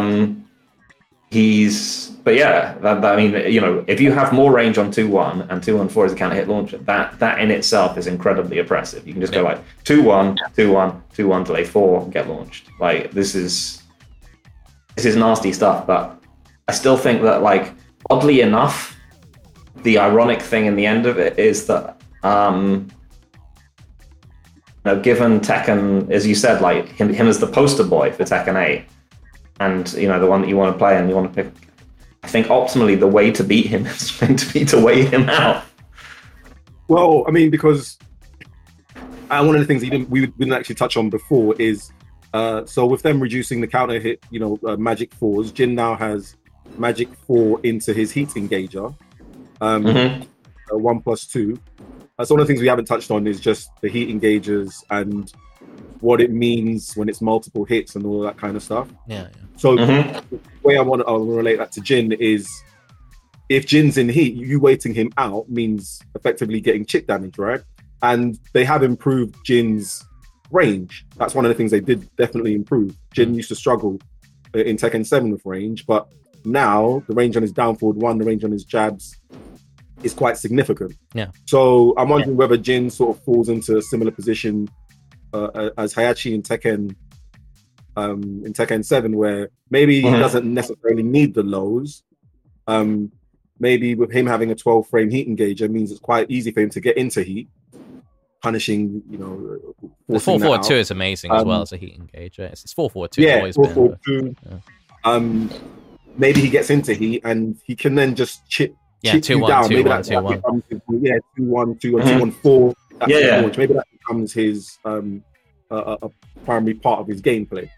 Yeah. I think that's how I see that character. Definitely, like that's how he looks like he's going to play out in future. I think people are getting blinded a bit by down 2. Yeah. But yeah, 2-1, down 4-2. It basically turns him into a weird kind of Azumi, like, or even like Tekken 4 Jin. So it turns him into Tekken 4 Jin. It really reminded me of Tekken 4 Jin. He does 2-1 a lot. He does 2-1, and then he does like the equivalent of Laser Scraper in that game. You know, his homing right punch. He does. He's in a game with not particularly great backdash and really strong sidestep. He's just Tekken 4 Jin now. I still think that down 2 should be nerfed because like the strengths and weaknesses that you mentioned become very prominent at a very high level of play.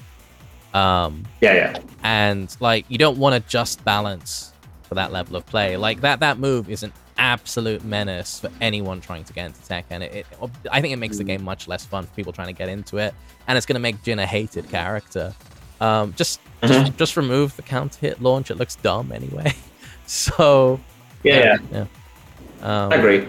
Don't make things too tough for like people getting into the game because it's especially if it's the post. It's sort of the game lying to you as well. It's like this is a super good way of playing, and it is in some ways at some levels, but eventually you're probably going to get to a point where you're just going to be like, oh, this is how you play him. Yeah. But yeah, just. Yeah. I do agree. Like he looks like he's gonna go back to sort of Tekken 4 Jin, lots of 2-1s. If they don't change the 2-1-4 counter hit state and you still get the flip, that's gonna be tremendous. And that's probably gonna be what separates, I guess, specialist Jins from others, like getting that conversion. Yeah.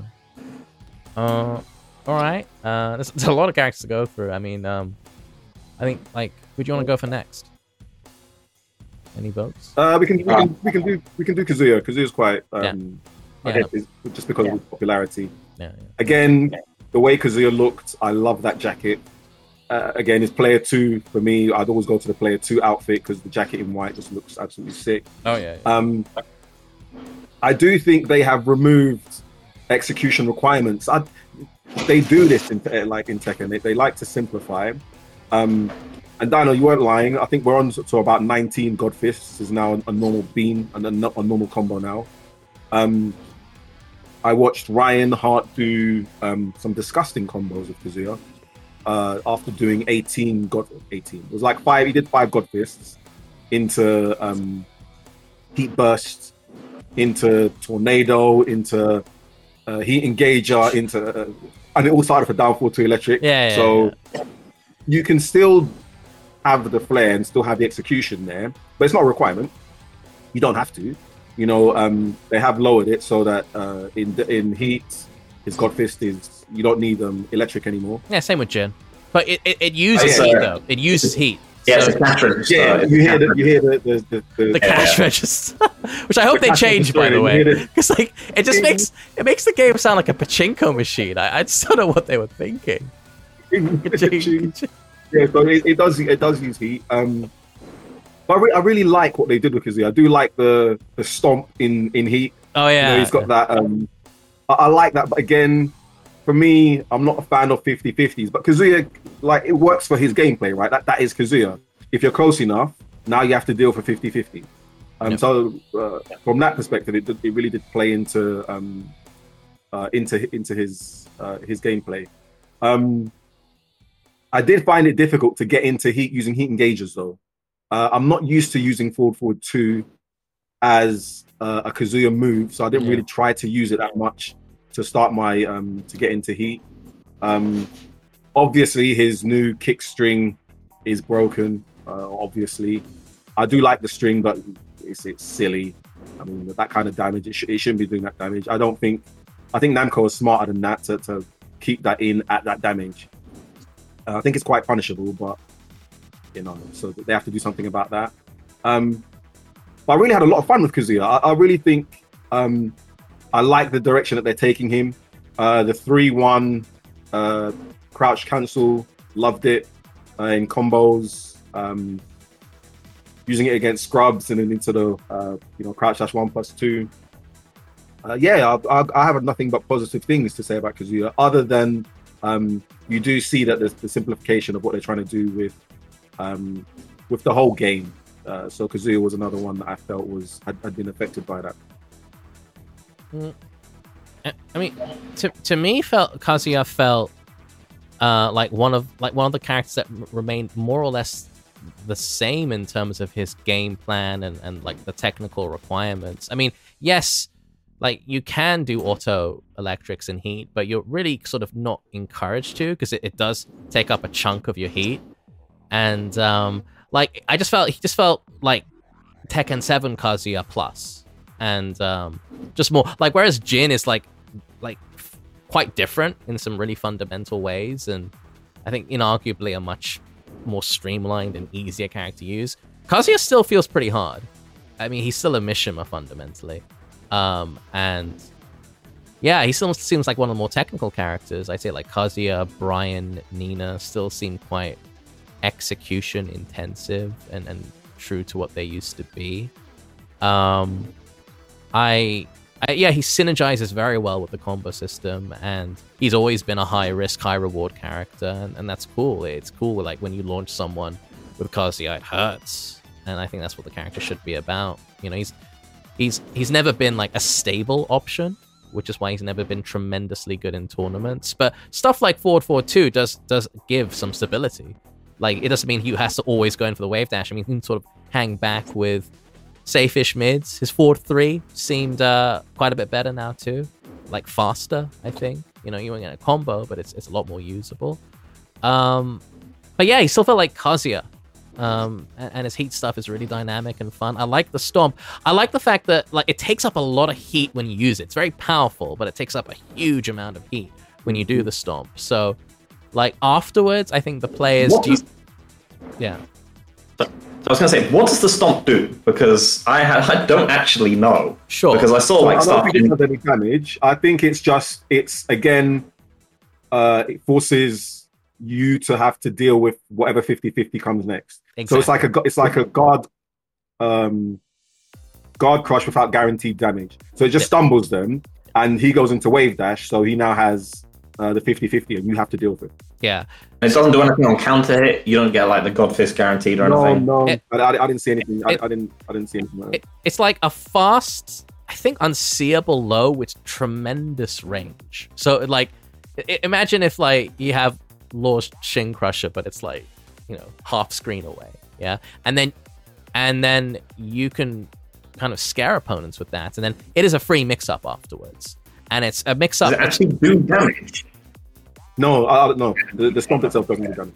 Yeah. But it guarantees a mix up into, and I guess it's a mix between Hell Sweep, like an extended Hell Sweep with, the devil flying thing afterwards. Or because you already used so much of your heat, I think the play, if you want to go for a mid, is to do a forward 4-2 heat dash cancel. And then, well, if you hit them, you get a combo. And if they block it, well, then you're +5-ish in their Doesn't he have God Fist? Yeah, I mean, if you're about to run out, you should do forward 4-2, but doesn't he have God Fist? He's got God Fist, yeah. It's from level form. He has his normal electric. I can't remember if it was mid, though. I can't remember if it was like Tekken 7, if it was mid, but he does have his easy electric version from the stop.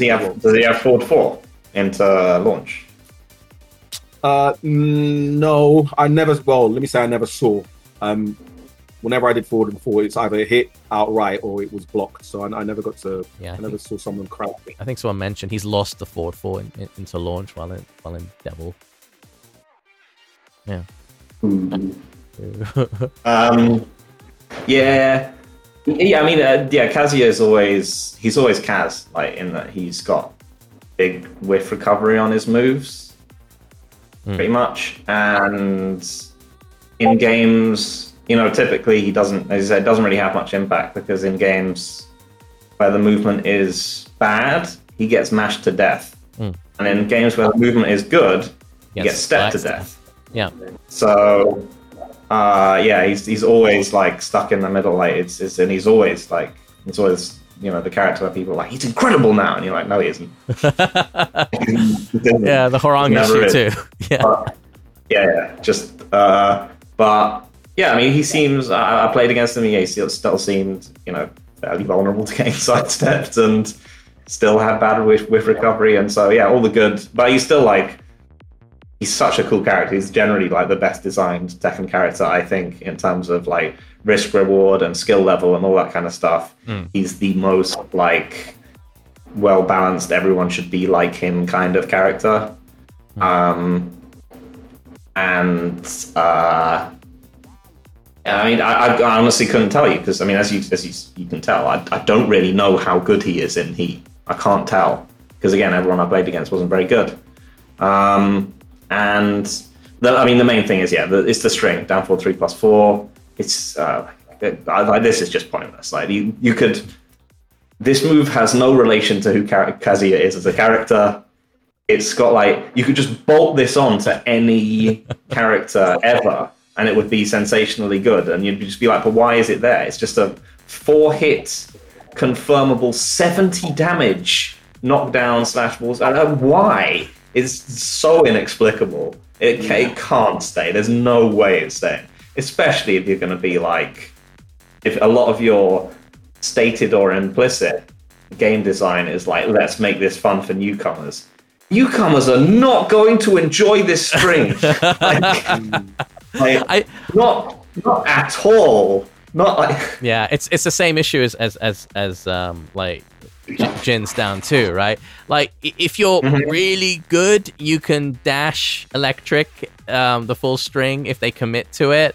But it's like, who's gonna do that? Yeah, no one at the level which is going to be utterly dominated by this move. I mean, you could halve the damage on this thing, and it would be, and I would still be like, should Kazuya have this?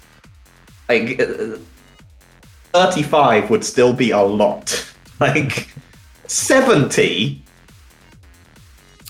It won't be like that in the. It's impossible that it stays like that. Yeah, impossible. It's an obvious. It's just an obvious flaw, isn't it? I think. I mean, in some of the previous betas that I've gone to, I've seen them moves around. So that a simple example is the Tekken 4 beta.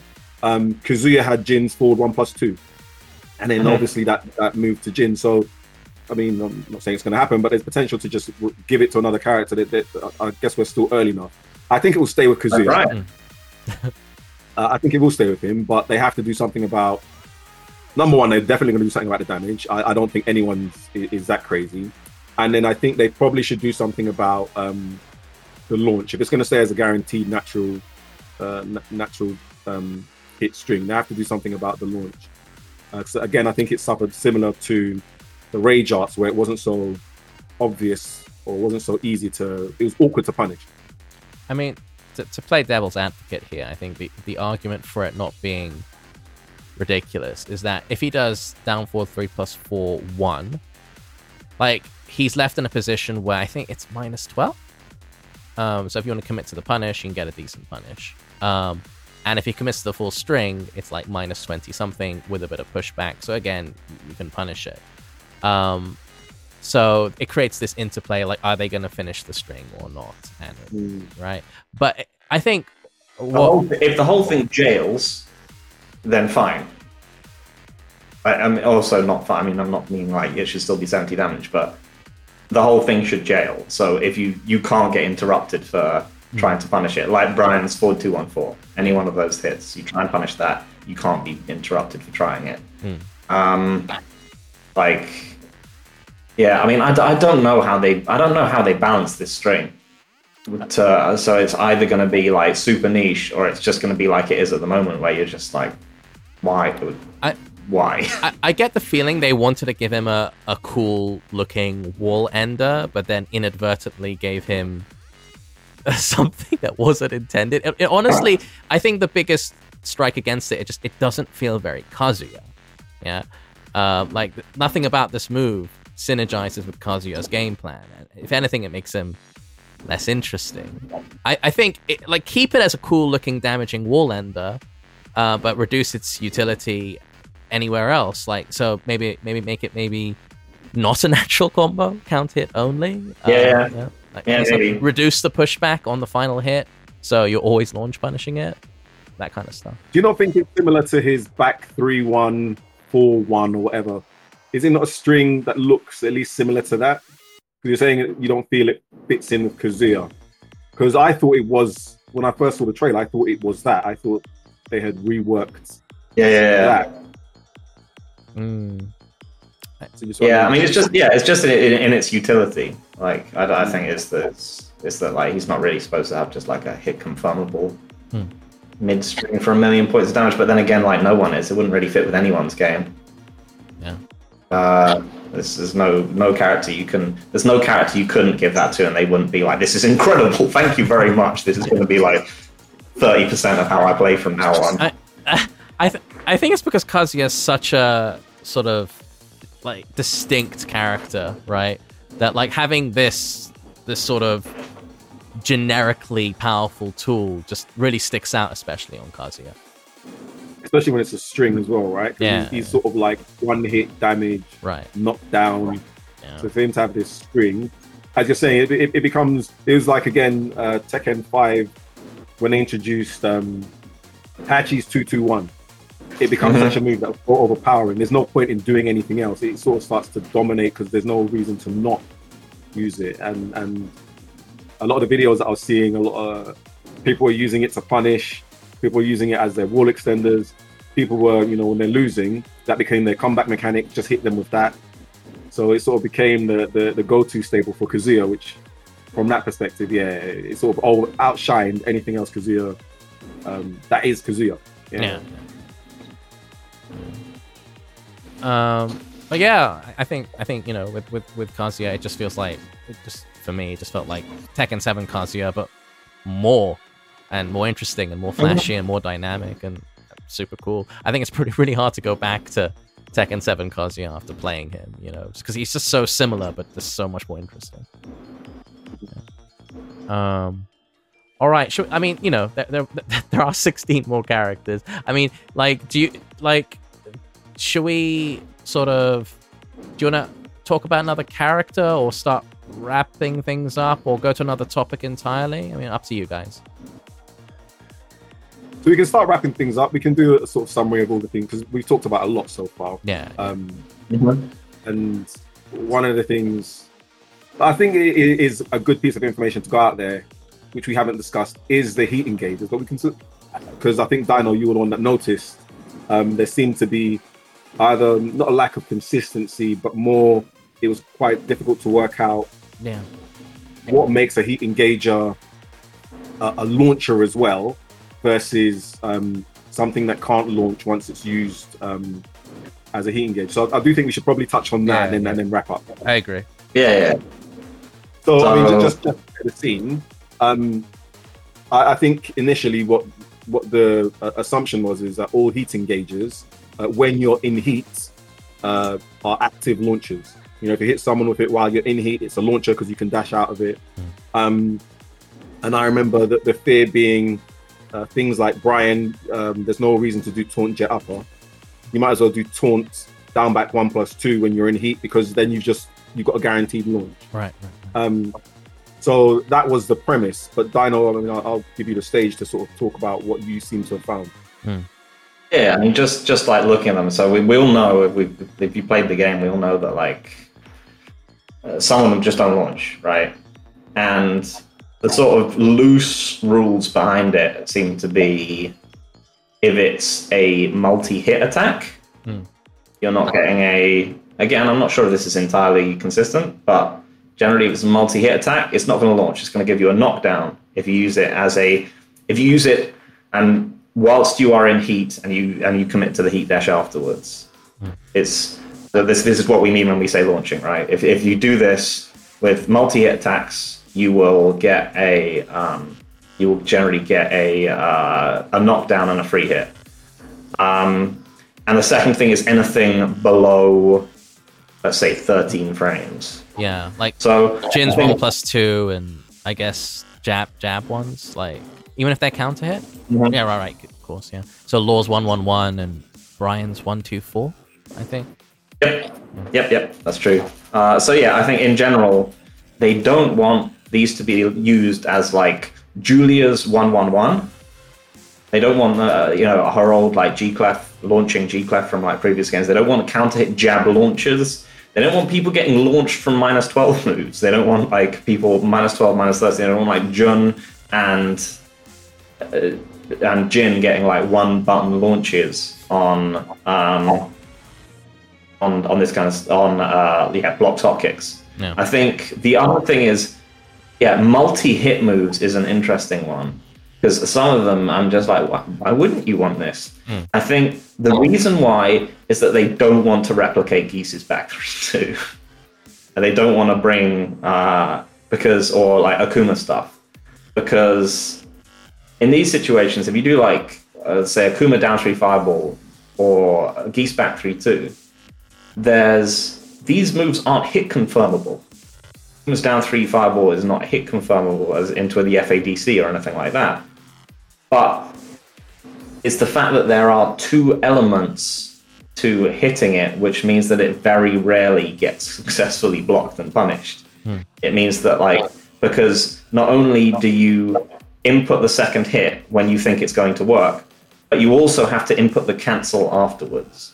So I think with a lot of the 2-hit ones, they were like, they don't want people to be able to do the first hit, wait, see the second hit, and then commit to the dash. The 2-part element of it means that it's much easier to hit confirm. It's a big reason for why Akuma and Gisa. So they just didn't want that. They didn't want people fishing with a 1 hit which they could then convert into a launcher. Brian's sidestep 2, for example, sidestep 2-1 doesn't seem like the world's greatest move, but it's not a launcher in Heat because they didn't want him to have Geese's back 3-2, which is crazy. So is it as simple as it's just multi-hits? Because even everything that you said, whether it's under 12 frames or under 13 frames, everything that isn't a launcher seems to be multi-hit. So Howrang's down forward 3+4 John's both punches is I think 1 hit. That's 13 frames. And that's not a launcher.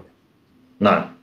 Okay. They don't want people. They don't want people punishing hotkeys with heat dash launchers. Okay. Which is I was thinking. Yeah.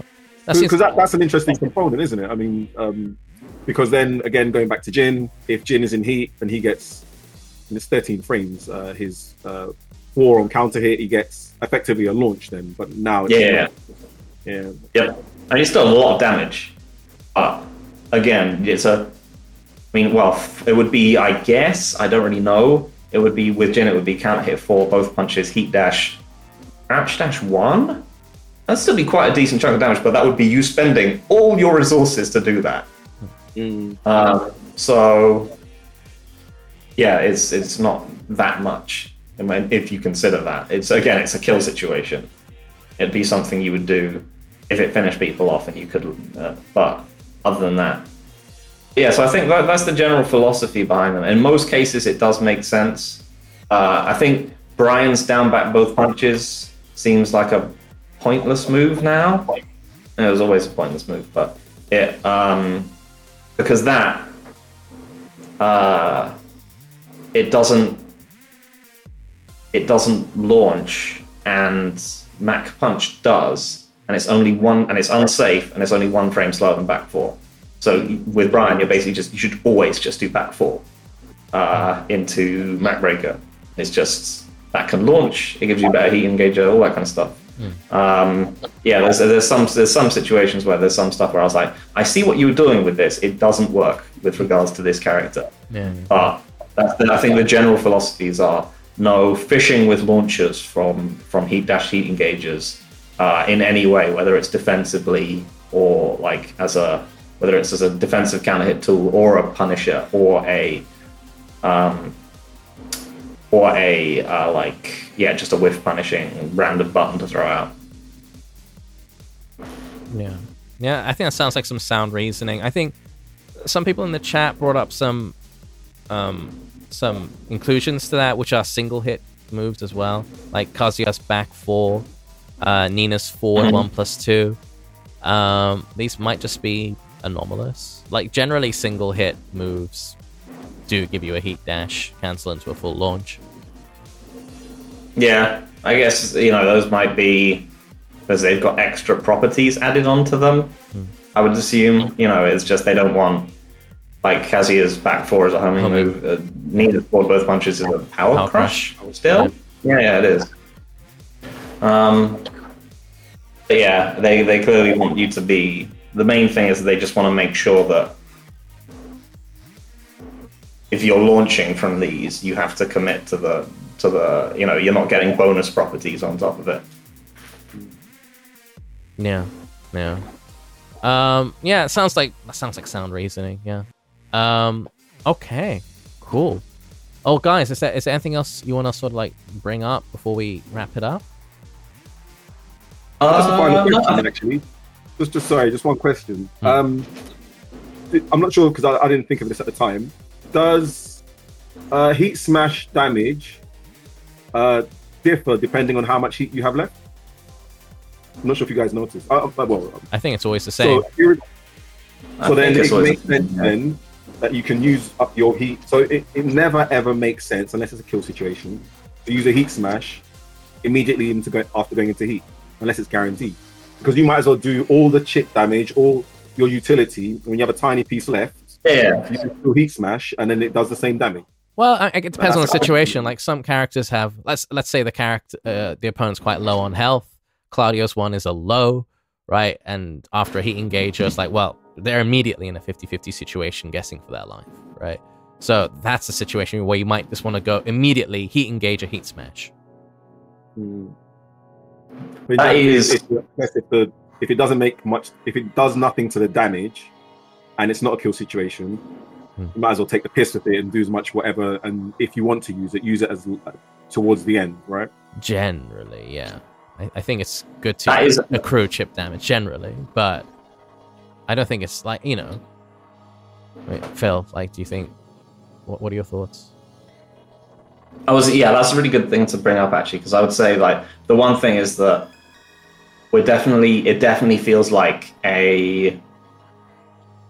specifically like an early Tekken 7 situation where like some of the characters have really good, with the rage drive thing, like some characters have really good, really utilitarian ones, and some of them you're just like, I don't know what the point of this move is.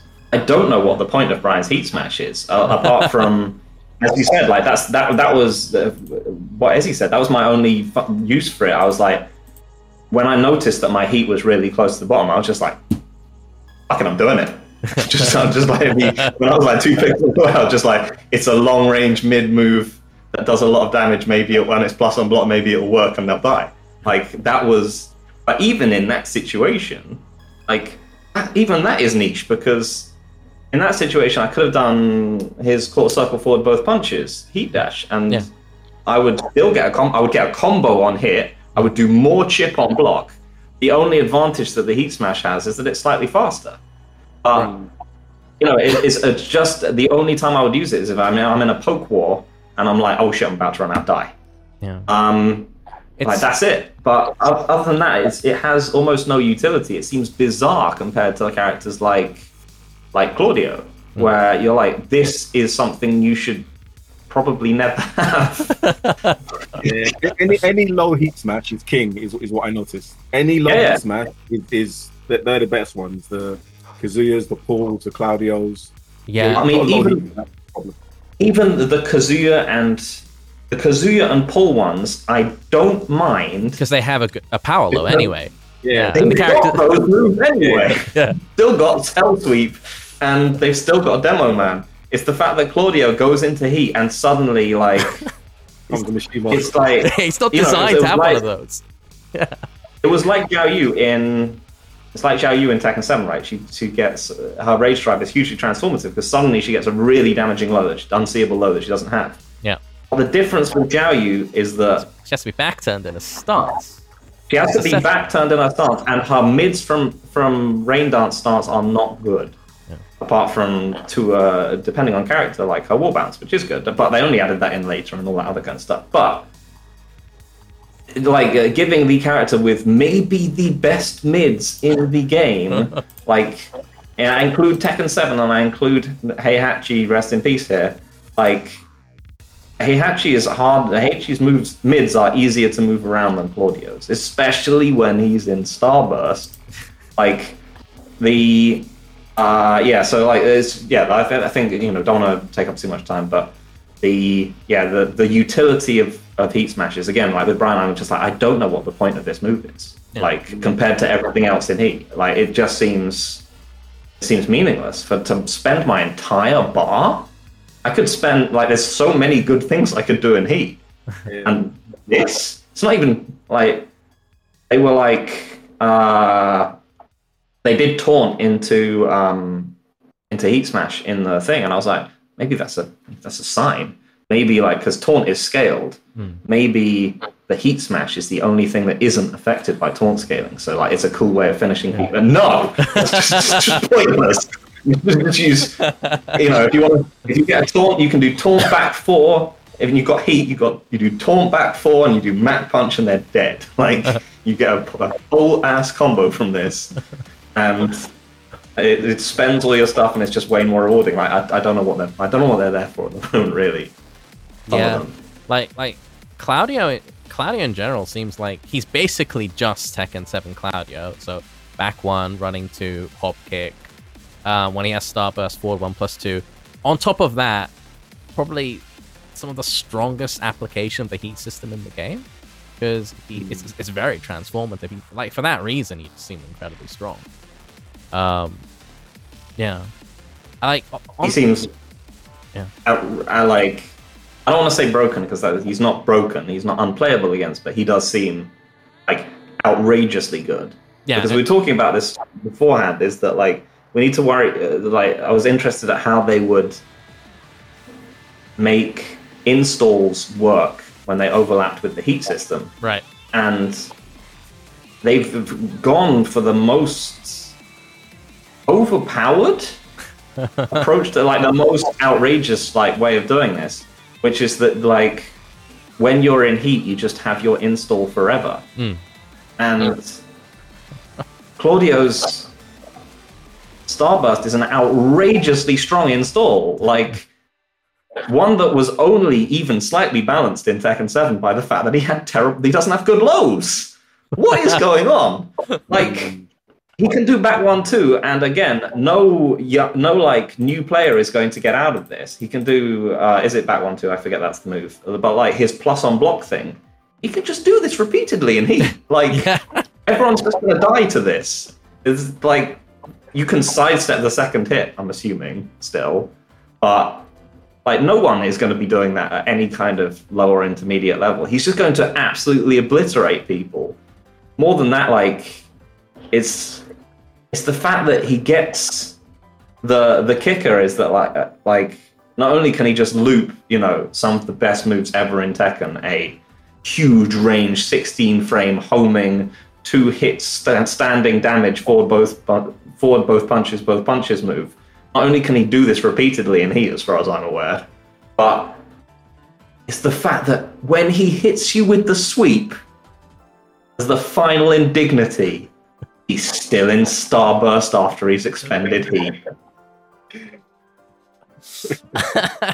Yeah, he probably needs looking at.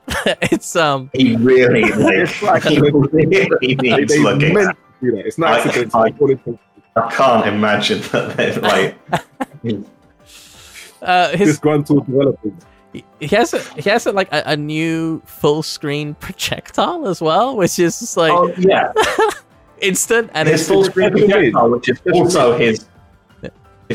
is also his 12 frame 45 damage block punisher. Like, what is going on? Like, this character is at the moment, I could not believe people were, like, talking about Jin and being like, oh, this is the character people need to watch out for us. What are you talking about?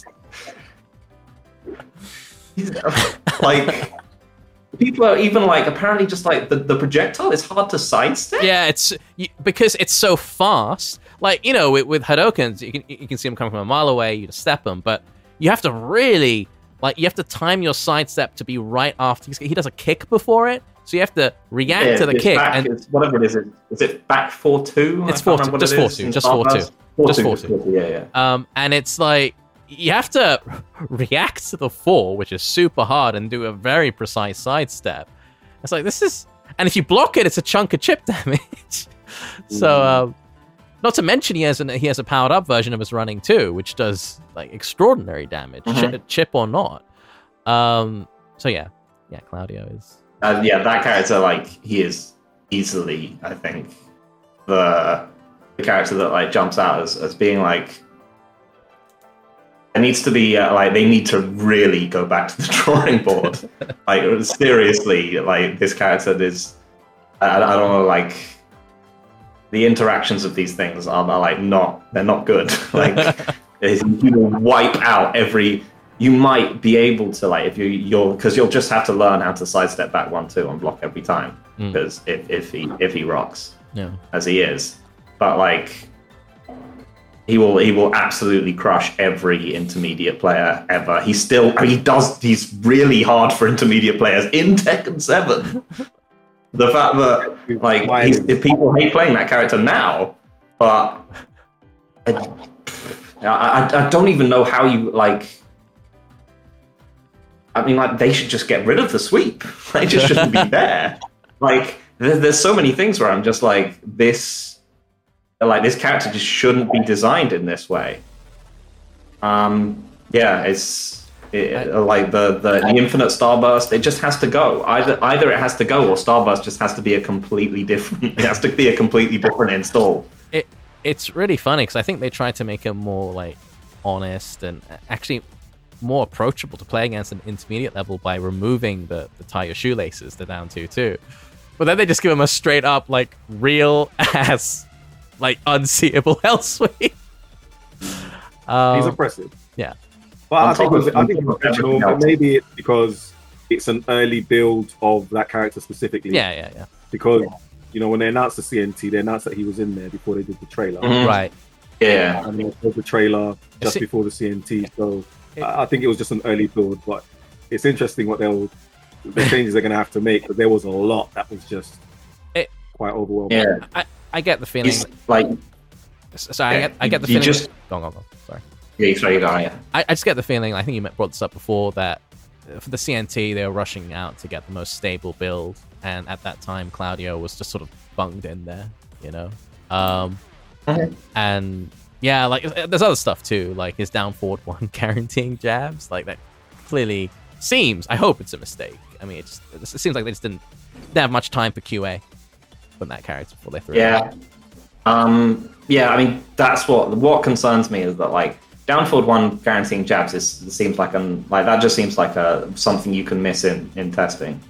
Infinite starburst in heat. Sorry, 5 attempts at starburst in heat is that's a philosophical shit. That's a design choice. Yeah, that's like a design choice. Someone was like, that seems like a good idea. Like this, because like how are you supposed to get out of it? Like you can't sidestep the character.